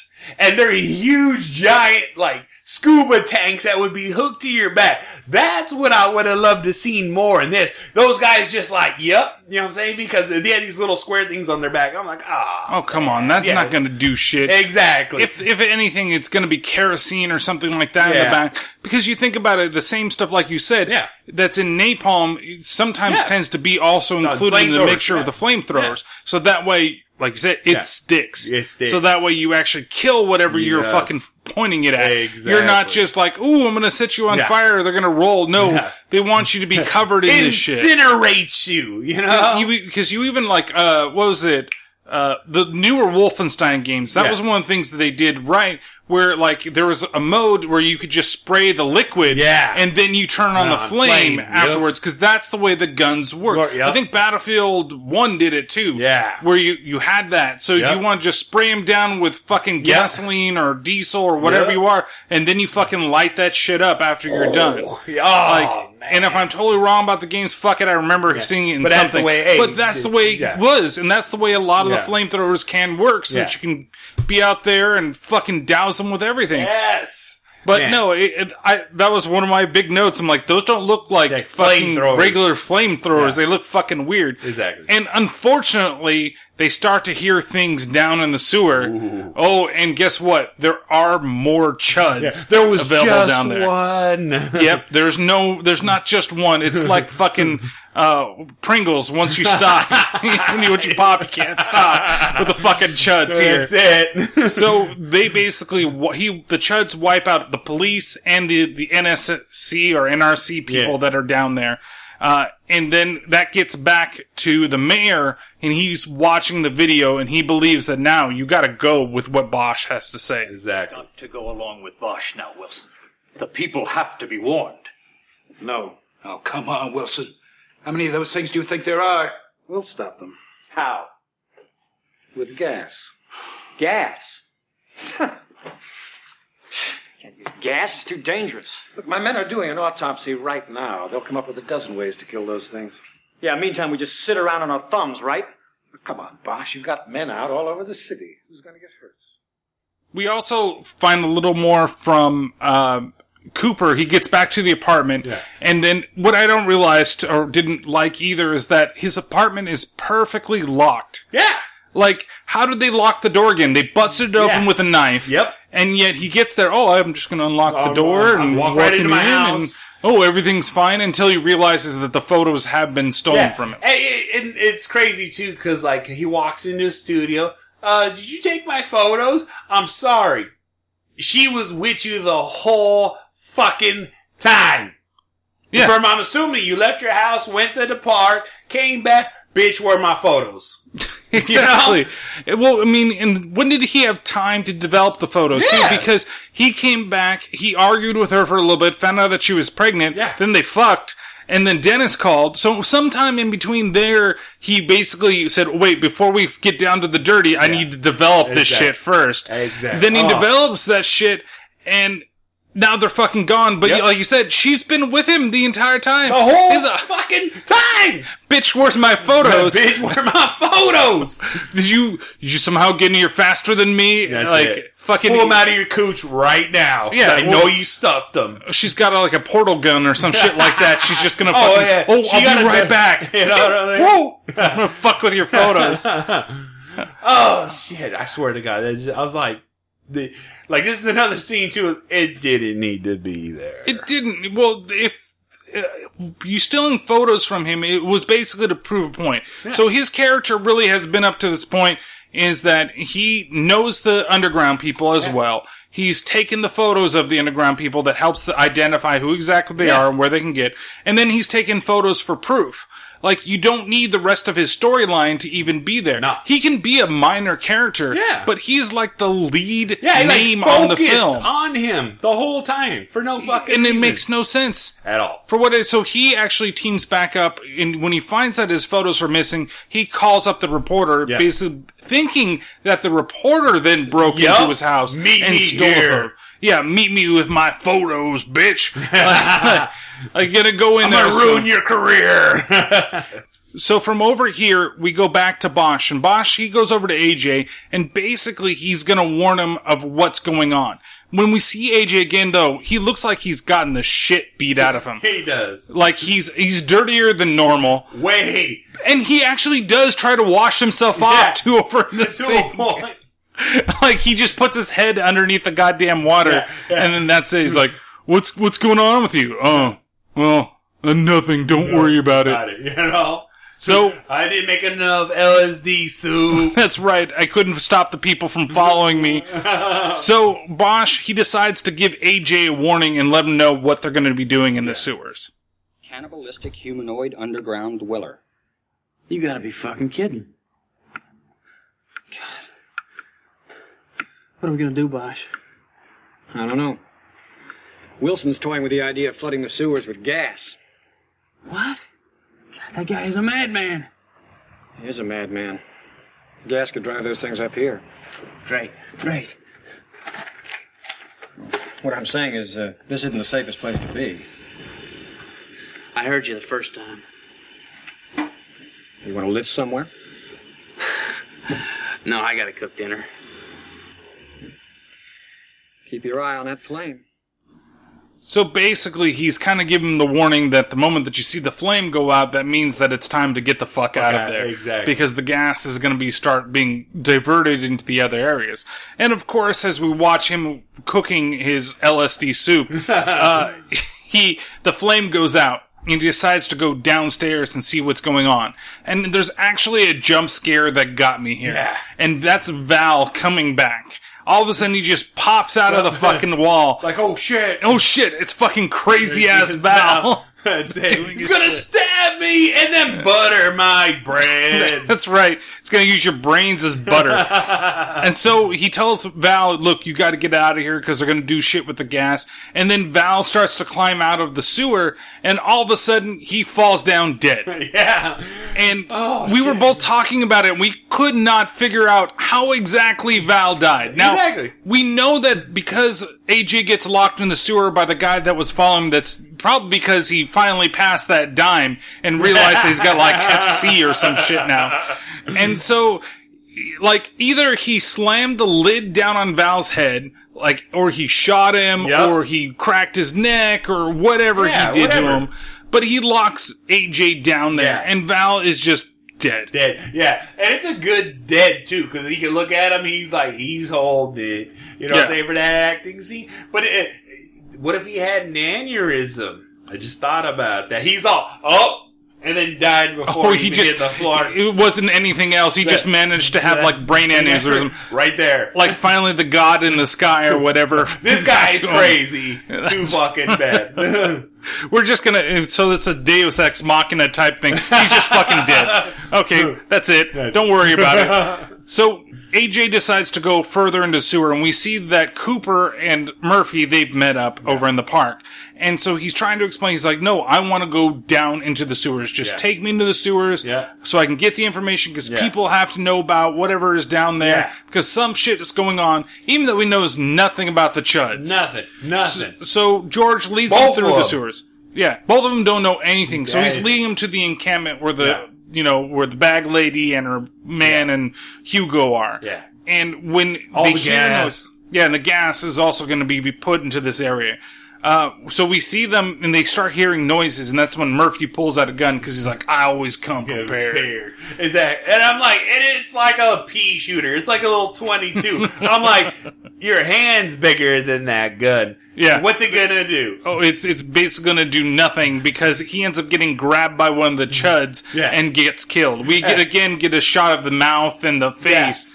And what I like too is you get the old school leg pull. I got you! No, you don't. At least as it isn't one of those, like, he's trying to grab around the corner and then gets pulled off into the distance or some shit like that. Shit. He throws the gun. What's his name? Grabs it too. Like, oh shit. And then he goes in, I think, he went in a different direction. I was all thinking, he did. He went went, like, back the way that he came, right? But he just he busted ass out of there. Basically, he's like, oh, I can't hold on to you. Fuck you. You're dead. I'm out of here. I'm gonna have a baby. That's right. My wife is pregnant. I gotta be a good dad. All of a sudden. So Murphy has died, and he's been almost completely useless in this thing, other than to be fucking fodder. And then we see a scene outside where the cops are called because they found some body parts at the end of the sewer. Yeah. Right, that goes into the river. Yeah. And Bosch goes down there to inspect what the body parts are, and what does he see down there? His wife fucking head. Yeah, and man, that's just brutal to see, but it was greatly done. Oh yeah, the body parts, they look really great. You see them really, it looks really good here. And really, he gives a better acting performance than Brad Pitt in Seven when he sees Gwyneth Paltrow's head in there. No! What's in the box? What's in the box? Well, you know what, I will mention is the Chuds aren't Mexican. No. Because they would have ate the head. They would have ate the tongue, they would have ate the brains, the they would have eyes. Oh, shit. Yeah, this isn't Chupacabra, this is Chud. So, we then cut over, we see that Bosch is sitting down in a restaurant, he's really lamenting his wife, he's talking about how she just wanted to go to school, she just finished up, she was going to be a teacher, and here, now she just wanted to walk the dog, and he was kind of against it, but she did it anyway, and then she got eaten up by the Chud. Yep. And I like the street sweeper moment, because, like, you didn't understand, like, who that person was in the beginning. Yeah. But you just see the dog, the woman, and then her shoe left. But then the street sweeper takes the evidence of the shoe. Exactly. You know? Takes away at the beginning of the film. Yeah. Also, that made a little more sense. We see that Lauren, she went downstairs before this happened as well, before he went out there. And she went and actually opened up the sewer because she was hearing the noises again, and she found the dead dog. Yeah. And that's also what led them to that area. Yeah. Because there was the dead dog there, and of course, there was other bodies down the stream. Also, too, you know, when she heard the noise, she left the grate. Like, she had to use a crowbar to open it. Oh, and then she just left it unlocked. Yeah, left it on. Like, that's why you're gonna get it. Yeah, that's why the Chud's gonna come for you. Yeah. You know? I can smell her. This is an inner circle situation. You know? Dumb bitch, dumb bitch. What you gonna do? What you gonna do when Chud comes for you? Oh, yeah. So, from here we go back out into the streets, and this is where we get the cameo, and it's not, at this point, it's not a cameo, it's a cameo to us. Yeah. Because we know who this actor is. Yeah. But this has to be one of his first unknown roles. And like, I didn't even remember him being in this movie. Okay. Is it, let me take a guess. Is it the kid? No, it's not the kid. It's the two cops that go into the diner. Oh, one of the yes, yes. Now I remember. So before you say who it is, oh shit, look at him. I'm gonna play the clip, and then this is the only reason why I have this clip in here. Yeah. It's just so you can hear the voice and you can make your own guess of who it's going to be. So let's listen to a sleazeball cop hit on a waitress before he gets, of course, killed by Chuds. What'll it be, boys? We had cheeseburger and Coke. Same here. Coming up. Nice lick. Subtle. I heard that. Yeah? I'll bet you heard it before, too. Go on. That's right. Do you recognize that voice? Yeah. He was in a previous episode of the podcast called Fallen. That's John fucking Goodman. Yes. In a minor fucking role. Super minor. The only reason he's here is to basically hit on the waitress again, asking her, oh, where'd you learn how to cook? Basically, I don't know if that's like you cook well or you cook shitty. Yeah. I don't know which one I was leaning towards shitty. Yeah, towards shit. And, look, John Goodman, you could even tell in that scene, was gonna be a great actor. Because the way he portrayed the cop, the way that he moved, look, sexual harassment wasn't a thing then, and goddamn he could sexually harass. And then you had the drunks on the street, right? And the two are like there, one's like passed out, and then the other one sees the Chud coming. He's like, fuck and this! He doesn't even bother to wake up his friend. He doesn't warn nobody. He's like, later! He's all, what the fuck? This mad dog is really fucking getting to me. You know what I'm saying? I think I had too much soup. Or maybe this one was Night Train this time. Got that Thunderbird. So he gets the fuck out, and then the Chuds attack the restaurant. Yeah. Now, before this as well, because Lauren, she left the grate down open, one of the Chuds has invaded her apartment. Yes. And she's in the bathroom taking a shower, right? Yep. And when all of a sudden, like, the water, it starts, like, filling up because stuff, and she reaches down to, like, pull stuff up, like she's pulling hair or something. With the wire hanger. That's right. It tied in. She knew what she was doing. She knows how to get a clog out of it. So basically, she aborts the fucking bathtub. Literally. And then blood just fucking spews out. Hit her right in the mouth. Yes. And, okay. She's on the top floor. Yeah. All right. Top floor. She's on the top floor. All right. There's so many apartments under her. Why is blood shooting out of the drain? Look, I can understand. Bottom floor. Chuds are doing something. They're gonna reach out of the fucking tiny fucking 1-inch, 2-inch fucking hole and pull her down. No. Top fucking floor, and all of a sudden, her fucking tub is pissing out blood. Exactly, and it's getting everywhere, all over, everything like that. You go back over the diner, and then everybody's basically been wiped out in the diner. Yes, eaten. Yeah, basically, they're eaten all up by the other chuds that There's showed so up. much blood everywhere, too. We also go back again over there, and we see that the chuds are slowly invading her apartment, but we see Lauren, and Lauren has cleaned up extremely well for having that much blood. Hair, everything. Like, all of a sudden, the blood went down, I took another shower. It's cool. This always happens in New York. Yeah, when it's old New York. Exactly. They didn't say she was living in Hell's Kitchen. So, but we have Her their, house like, was possessed. and then we see that one of the chuds, he's like pounding on one of the doors, right? And then we see the kid from earlier in the movie, he's like playing with his toys, and he sees the chud, and it looks like he's trying to, now he doesn't see the chud, but the door going back and forth, but it looks like he's trying to open the door or something like that, but he's getting his toy, he gets this one toy, and then he gets away, and then he comes back again for his other toy, and the chud is still pushing on the door, like, Chud, why are you taking so fucking long, Chud, to get through? You know, and it's just hilarious to me, too, because it's like, they really lead, ooh, this kid's about to get gotten. Yeah. And then they take it away. And then they take it away, the kid gets away, and then the chud busts through the goddamn door. Like, how long do you have to take to fucking do this? You could have bust through that door really quick and got that kid. Scene next, you know, it's going to come up, but I'm like, what the fuck? And that kid, he needs to learn to put his fucking toys away, too. Yeah. Why are you leaving him out in the hallway where people can fucking slip on him? That's why the chud should have fucking got him. Your mom was fucking calling you the first time. Hurry up and come upstairs, goddammit. That's right. Make sure you take your toys, too. Don't leave that second toy and then go down there. My God. So the chuds have been attacking, and we see that everything is basically chaos over the city. Lauren has also called the cops because she's hearing things out there and she needs to have some help. Yeah. And she basically, like, when the chuds start to attack, she barricades herself inside the room. I like how she ripped the fucking, like, oh shit, clap. Oh god, that was so fucking stupid. Like, she's there, and she dials 911 twice. Yeah. She goes 911, and then she does it again. You can see her physically doing it twice. And then she tries to move in, and she's like, oh, I don't know, like, the strength of me just taking the phone from the wall to fucking rip it from the wall. Like, nobody's in there to cut it. The chud didn't reach in and, like, fucking do anything. She did it to her fucking self. Exactly.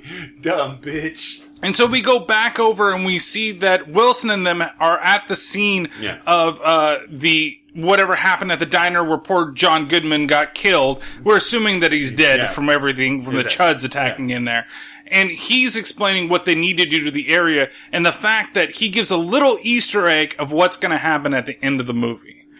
Right in this area. I want your team to take the north, yours the south, yours the east, yours the west. I want every manhole sealed off in a 10-block radius, right? Now, forget about the water mains. Concentrate on the gas mains and the sewer mains. Forget about subway grading. Now, remember, those trucks are rigged to explode on impact from below, so watch the potholes. So that's the little thing you've got to remember of something that might happen. Because it seems, it seems ridiculous. Like, okay, whatever it is. So we go back down in the sewer and we see that George, he's come upon where the bag lady and Hugo and Victor have been, and unfortunately, they've all become chuds. And this is where you kind of realize that it's kind of like a zombie type thing. The chuds bite you, or you get infected by the chuds, and you become a chud.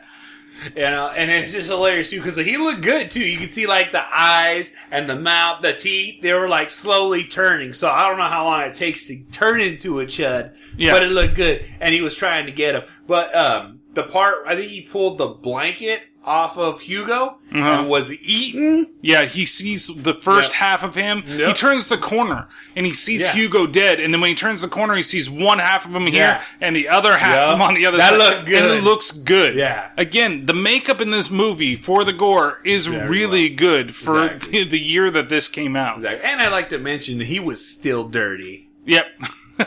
But you know what? The insides were dirty. Everything was nice and clean. Didn't have to worry about cleaning up the guts. Well, now it's all over your nice dirty floor too. So add to the the decor of their little tunnel there. Yes, maybe we hang a nice little intestines over here, and here's a little spleen. Exactly. It's just fleavor and vibrance to the house. Well, Chuds like to live in luxury, so exactly. So excess. We see Victor attack George here, and then George has to put him down, and that's when the bag lady then attacks him, and she's still able to kind of talk, because she's like, "You killed my brother." And you killed him! And he has to dispose of her too, and then he runs away. Yeah. And he also runs into AJ at that point as well, trying to get away. No. AJ saved him. I think he that's knocked that bitch out. Was like, clink! That's right. You're correct. He basically, he was struggling with her. Yeah. Right after she had that homeless power. Homeless Chud power. She fucking got her little things out. Chud powers activate. Fucking powered up. Form of bag lady.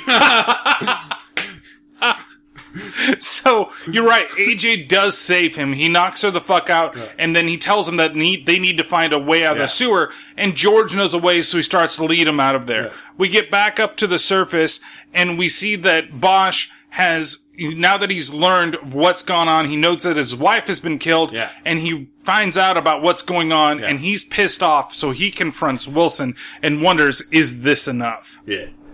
See enough? Is this enough for you? We can't wait any longer. We have to start pumping gas. What about the subways? What about the power lines? If we stop the subways, we'll kill every power line under the city. Yeah. Why not? I mean, you killed everybody here. All these people are dead because of you, Wilson. My wife is dead because of you, you son of a bitch! Easy, boss, easy. This is your responsibility, Wilson. Someone's gonna stop you. It's gonna have to be me. You go back to the car, Captain. You understand me? You go back to that car and you wait for further orders, Captain. So he's locked into a car, basically, and he has to wait along because he's listening to what the mayor has to say, or his boss has to say. The chief and the mayor and everybody, you know what I'm saying? He's the underling still, period.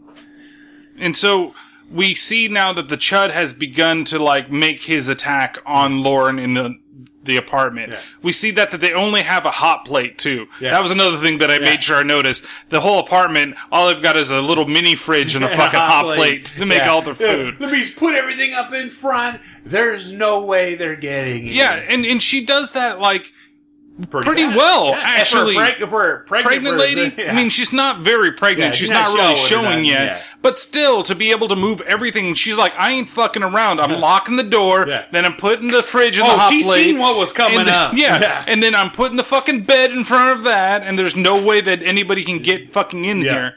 And then the cops themselves that she called, they show up. Yeah, they did. And so they start coming upstairs. And then she's looking like, shit, I have to warn them. Oh, fuck, I put all this shit in front of the door. Hey, alright. I love how they did the cop scene with the Chud. Alright? That reminds me of some old school Scooby-Doo fucking off-screen stuff, bro. Mm-hmm. I'm talking about the cops are walking up alright, and then they see the door, and then I want to believe it was from behind, right? Yeah. Yeah, and then all of a sudden, off screen, you see a hand come out and yoink! Yep, just we should them. just had that little sign yoink because that's just how they played it. I'm like, it'd almost be like old school wrestling when the wrestling grabs them and puts them together and bashes them, knocks them out. Oh shit! But so the cops get it. We see that AJ and George are running down the sewer. They actually can't get out the way that they need to get out. And so they decide to run in another direction to try to get to the next manhole. That one has been blocked and has been covered by one of the trucks. Yeah. And like they said, they rigged to explode, so if the Chud tries to lift it up, it'll set off the truck. And they can't get out that way. But they don't know it, but they also don't have the power to lift it up. Manholes are heavy. They're heavy as hell. Yeah. And so they run down, they eventually get to the spot where all the cops and the other EPA people, they all got killed. Yeah. And they find a camera the camera is still active. Yeah. They start to do the video, but there's no audio along with it. Yeah, they couldn't figure it out. But I like how the guy was like, alright, the camera system's still set up. Alright. So they basically left his headquarters with this jackass here, and he's sleeping on the job. And he's like, who the fuck sits straight up with their eyes open, closed like that? Like he was literally straight the fucking, like, he's sitting properly, sleeping. Yeah. You know what I mean? Like, yawning. Not looking at the screen, not paying attention. And then, because you can see, like, he closes his eyes, they're on the screen. And then they're trying to figure out the camera, and he points down, then he looks at the screen. Okay.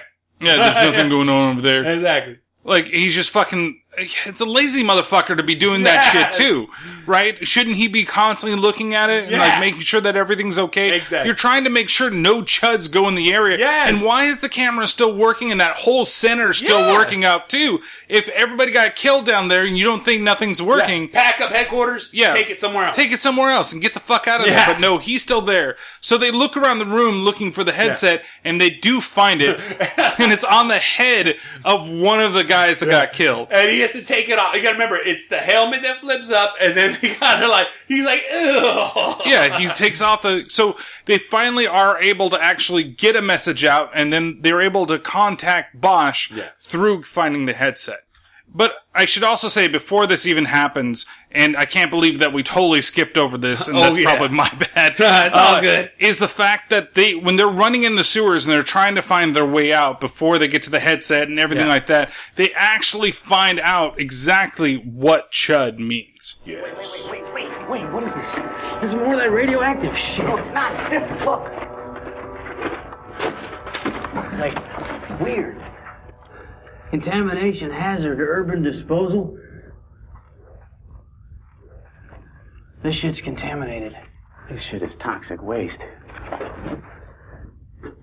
Wilson. This is Wilson's poison dump. I don't believe it. Look at all this shit. They must have been dumping this stuff down here for years, right underneath the city. Gotta be Wilson. But what the hell's the NRC got to do with all this?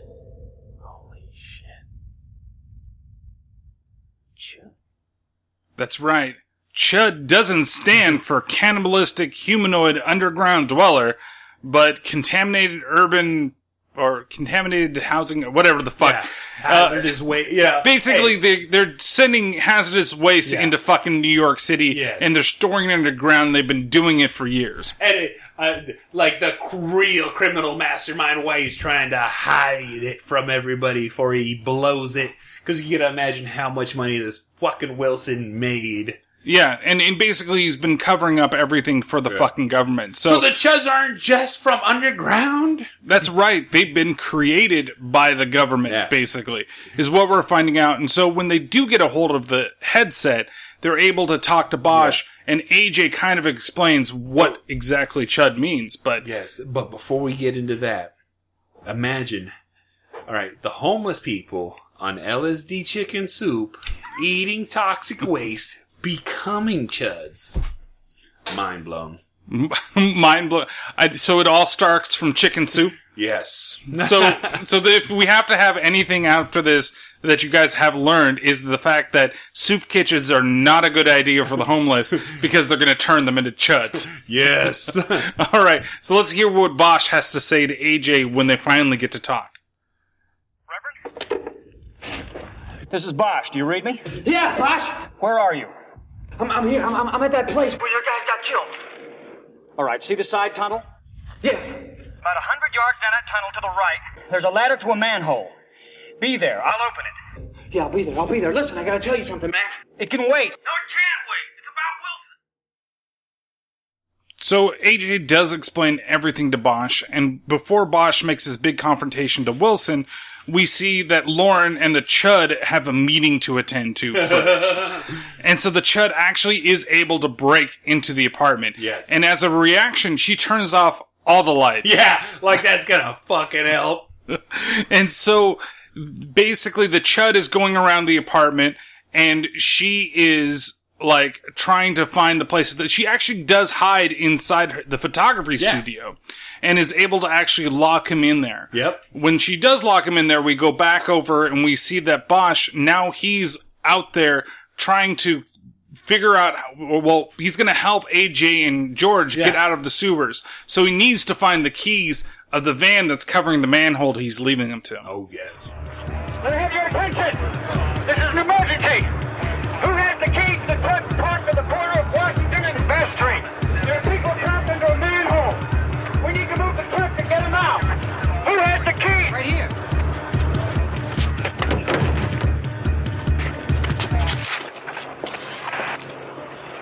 hell do you think you're doing?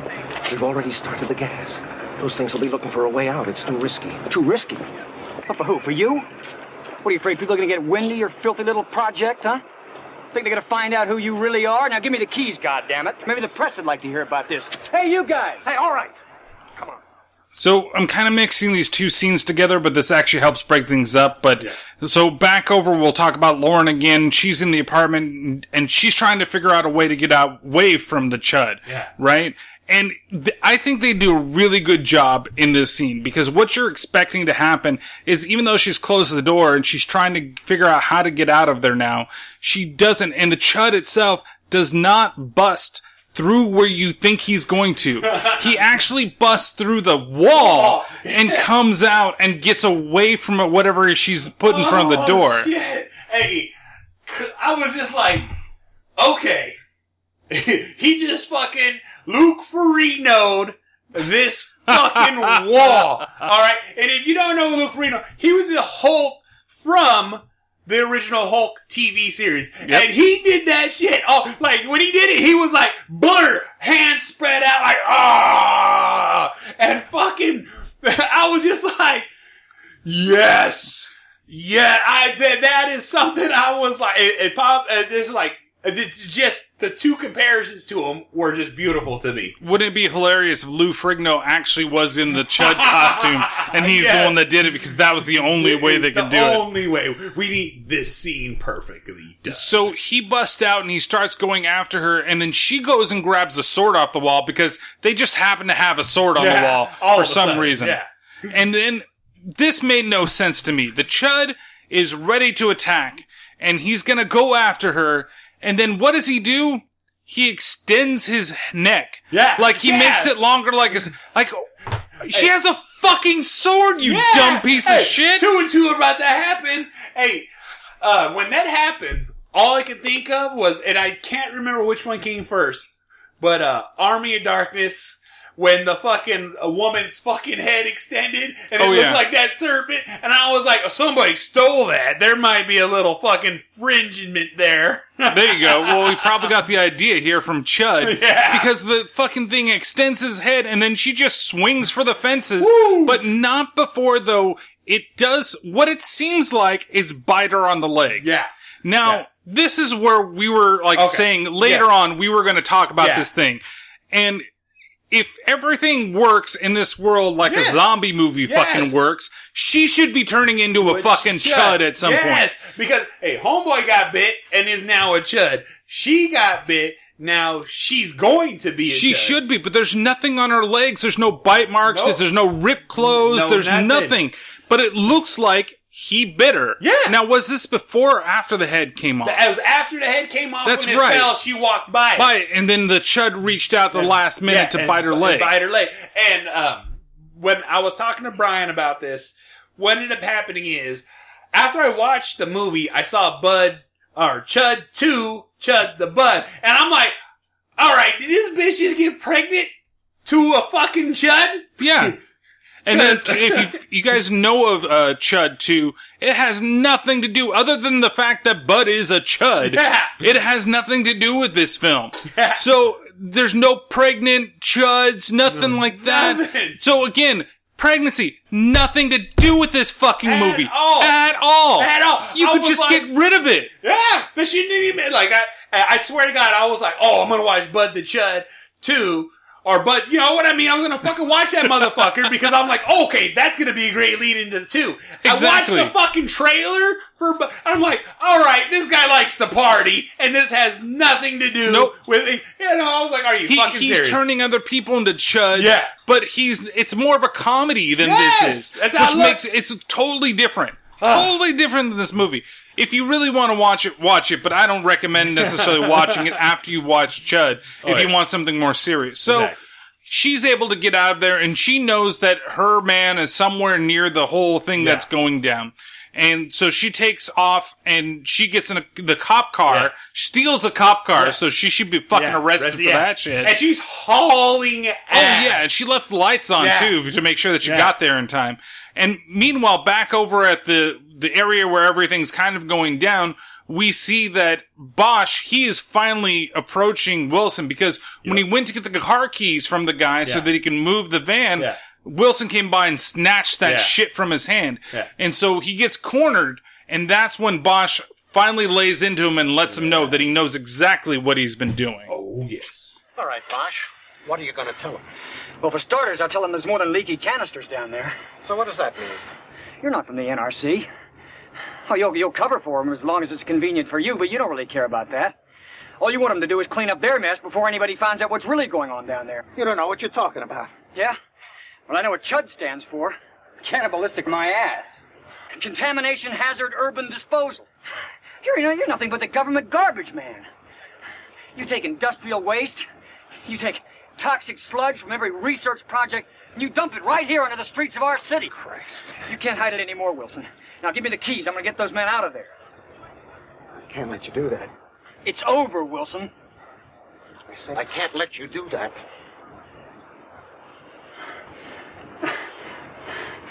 How are you going to cover up killing a cop, huh? I don't know, but I can't let that story get out. You won't shoot me, Wilson. I will if I have to. Just thinking about this scene, I had a laughing fit about this scene like I did in fucking Wish Upon. Because when Wilson gets socked in the face, the face he makes, it's like a fish coming out of fucking water. Oh, man. Yeah. He just fucking flounders. That's it. So, he can't see a seizure. It's so fucking ridiculous. But yeah, so, okay, here's the big thing. Wilson's more of a cleanup man. Yeah. Right? He takes the hazardous waste and then he just dumps it into urban areas where people aren't going to give a shit about the people that are there. So that's why he's focusing on the homeless. That's why he's doing these areas. But you know what? They've created Chuds. Yes. The other Chuds that are out there. And so he wants to make sure nothing happens with it, that everything's completely covered up. But no way. Bosch, and this is why I love him as a character, even though shit's happened to him, his wife has been fucking killed by a Chud, he still thinks that, hey, this is the way that we gotta do it. We have to kill these things. One, to get revenge. Understandable. But two, to actually stop these fucking things from going on. So, he gets the van, and he moves it off the manhole, and AJ and George, they made it to the point. Yeah. And they're being chased by the Chuds underground. Yeah. And he moves it just in time for them to lift up and get out of there. But Wilson, he's come back from being knocked out from that really weak punch. And he shoots, Bosch. Yeah. In the stomach. In the stomach. And, but the thing too is like, alright, Bosch is struggling to get the manhole over, because like, he's gotta get the crowbar. It's just not easily lift. So he gets the crowbar, pulls it out, but you gotta remember, the Chuds are right under him. So obviously Chuds have mastered doors, mastered, breaking through walls, and yet can't climb a fucking ladder to get them! But they've managed to do it before to go get other people, and they've managed to lift off manhole covers with fucking ease. But then put them back! But they can't put them back perfectly, by the way. Yeah, like, I don't know what I'm doing, I'm just a monster, but click. Yeah, exactly. Oh, I gotta cover my bases, I don't want to be found out. That's it. So, like, they're stealthy, right? Like, they know how to do that, but they don't know how to get rid of both AJ and George really fucking quickly. They almost got me. Yeah, exactly. Oh, they don't grab their legs, they don't do anything, and while Bosch is trying to open that manhole cover is when he gets shot over there by Wilson. And so Wilson jumps into the truck, and then all of a sudden, Lauren appears from the middle of nowhere. Well, she shows up and she's like, hey, where's my husband? He's over here. Who knows where the manhole's? And he's like, oh, follow that guy. And so she follows Wilson.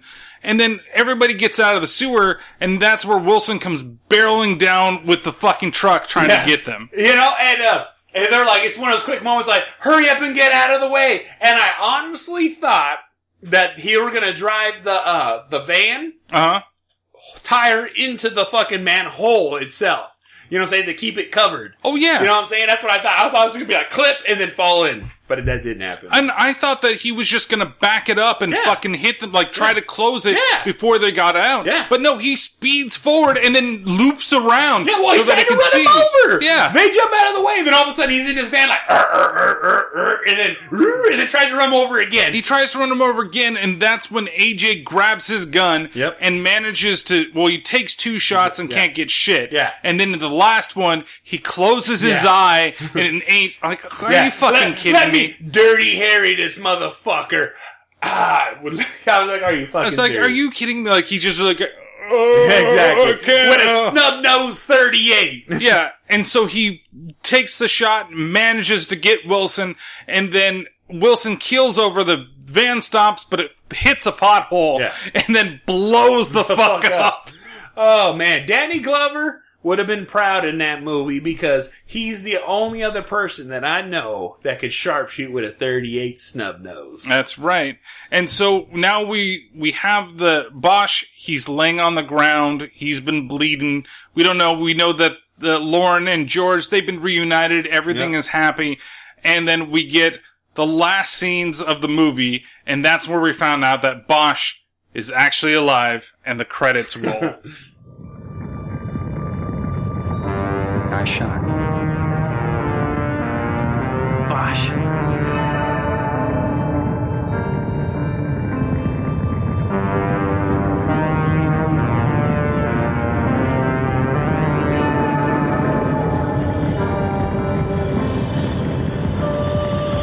Last shot.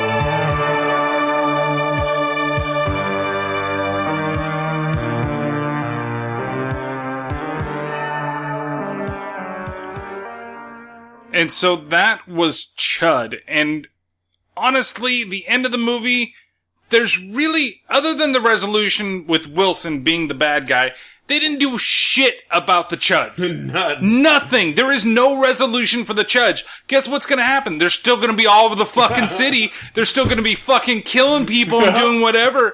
They're gonna come out in the middle of the night and they're gonna grab people. But happy ending, we killed Wilson. Happy ending for 4 people. That's only. right. What about all the other fucking people? The 12 people that got killed by the fucking Chuds and all the other ones? missing all of a sudden. It's so fucking ridiculous. There is no resolution to this fucking movie.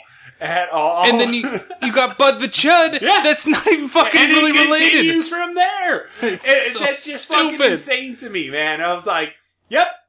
Yeah, all's well and done now, huh? No. So, in all honesty, when it comes to this film, it's, when you focus on Wilson, the bad guy, and AJ and Bosch being the heroes of the film in their own way, yes, I'd like that. Yeah. I just don't think John Hurd's character needs to even be in this. not That at whole all. line with Lauren, she's only there to say she's pregnant, that she's ass and tits, and that she gets attacked by a Chud. Yeah. And has a samurai sword. Yeah, manages to cut off one of their heads. You could take that out, and you don't need it anymore. AJ could have did that. AJ, they could have done it in the sewers. He could have been attacked. He could have found some people that he knew from, the whole thing. He could have been the reason why they're trying to connect with the people underground. You could meld AJ and George together and just have fucking AJ. Exactly. And their story could have been so differently. Yeah, and it would have been, I think it would have been fine still. It still would have been entertaining because those parts of the movie are entertaining and good parts. But everything with John Hurd and his woman, useless, totally not needed in the film. No. So, overall, and we're gonna get your ratings as well as mine. So, what do you give the gore of this film out of 5? Out of 5, I'm gonna say I give it a solid 3. I give it a solid 3 as well because the makeup for the body parts and like that leg looked really good. even when the head got cut off, but there's nothing really gory. No. Everything kind of happens off screen. Yeah. It's more with the makeup and those types of things. Yeah. The crap factor of the movie, out of 5, what do you give it? I give it a 4.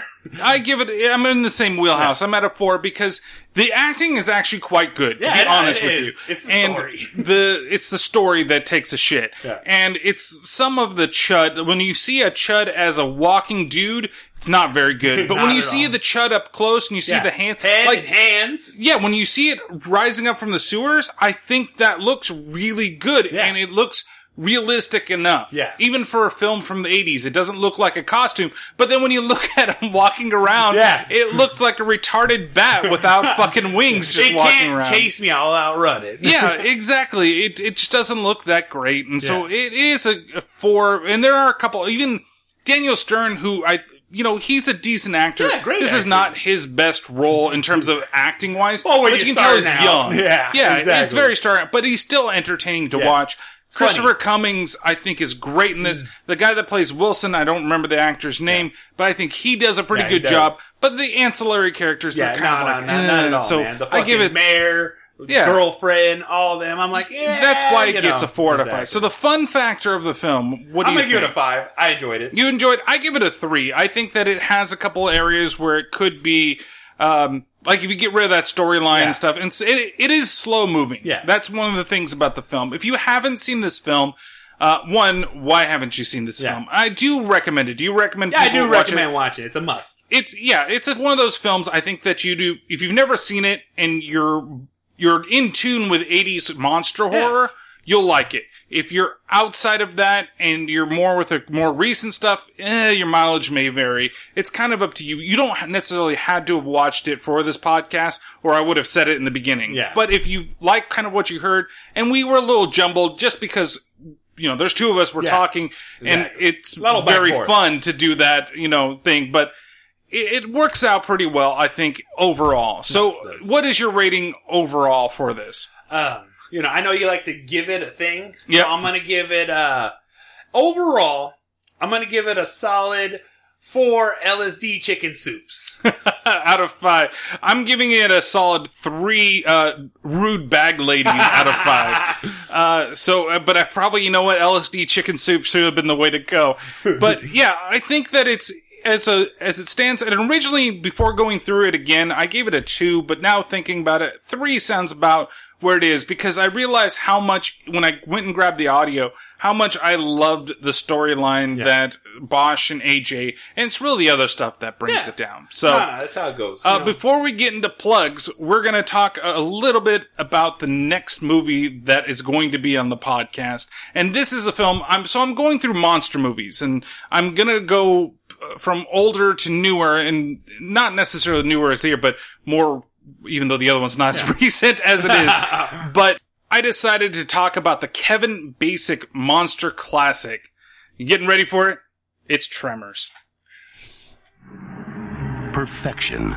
A scorched outpost in the middle of nowhere. You know how close I am to leaving this place right now?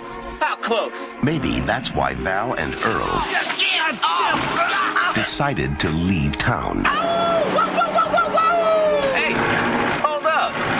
That's Edgar Deans. They just picked the wrong day to do it. Jeez. You guys better get the hell out of here. There's a killer on the loose. Who could be doing it? Is that a snake? I'll give you boys $5 for this. 20.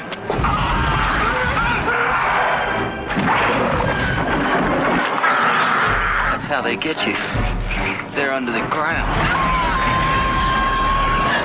What the hell are those things? How could they eat a whole station wagon? But where do they come from? I vote for outer space.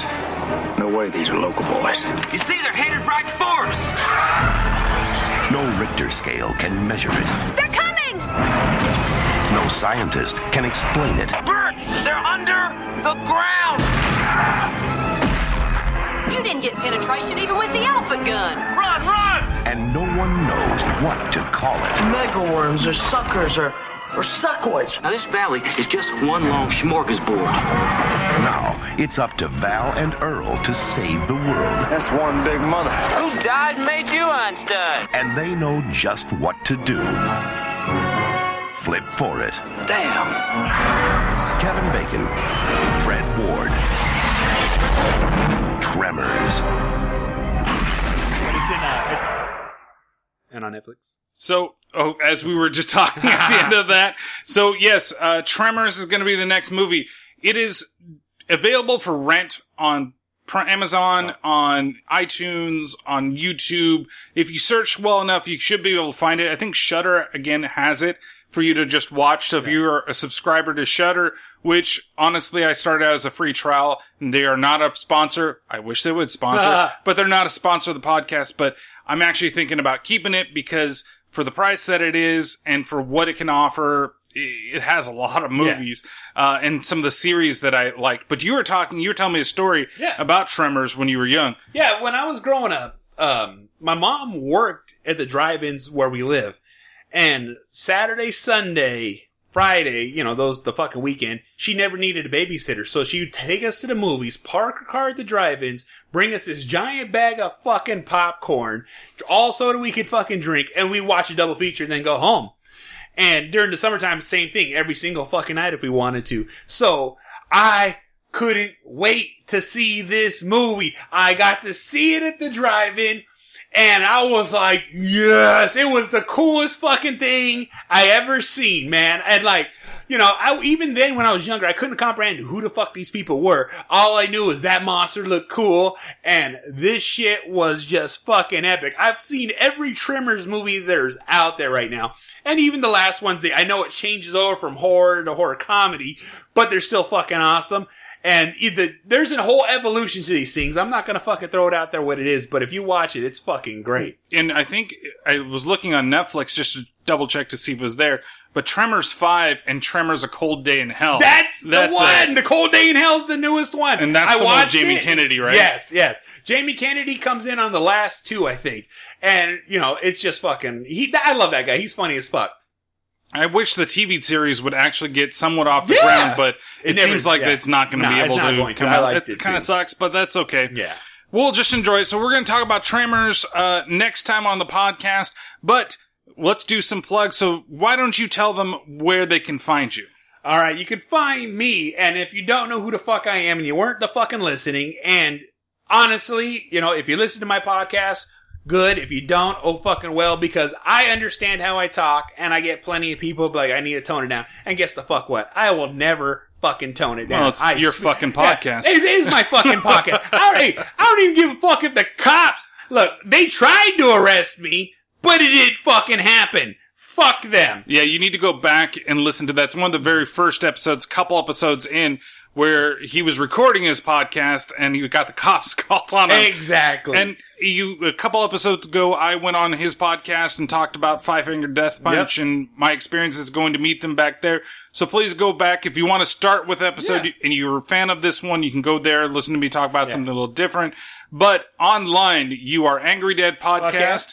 Angry Dad Podcast, you could find me on Stitcher, SoundCloud, Spreaker, Spotify, iTunes, Google Podcasts. I'm on fucking every platform pretty much. Podbean, all that fucking bullshit. And if you want to find me on fucking Facebook, Twitter, Instagram, fucking Snapchat, all that bullshit, it is B2 TH Power. And people are like, why is it so complex? Because it's Big Bad Ben Bowman. So figure it the fuck out. There's math in that shit. That's right. B to the fourth power. So with that being said, of course, go follow him on everything, especially Instagram. If you love a good set of memes, go follow him. And he does post a lot. And when I mean a lot, I mean a lot. Yeah, a lot. As for the podcast, you can always follow us on Twitter, T_T_podcast, available on the same platforms. Rate and review both podcasts. If you rate his, make sure you send him Terrible Terror sent you. And if you rate mine, make sure you say B to the 4 Power. Yeah. Angry motherfucking dad sent you. And Facebook, Terrible Terror Podcast, and all those other fun things out there. And with that said, thanks, Ben, for coming on. Yes. And we'll talk to you next time with Tremors. Woo!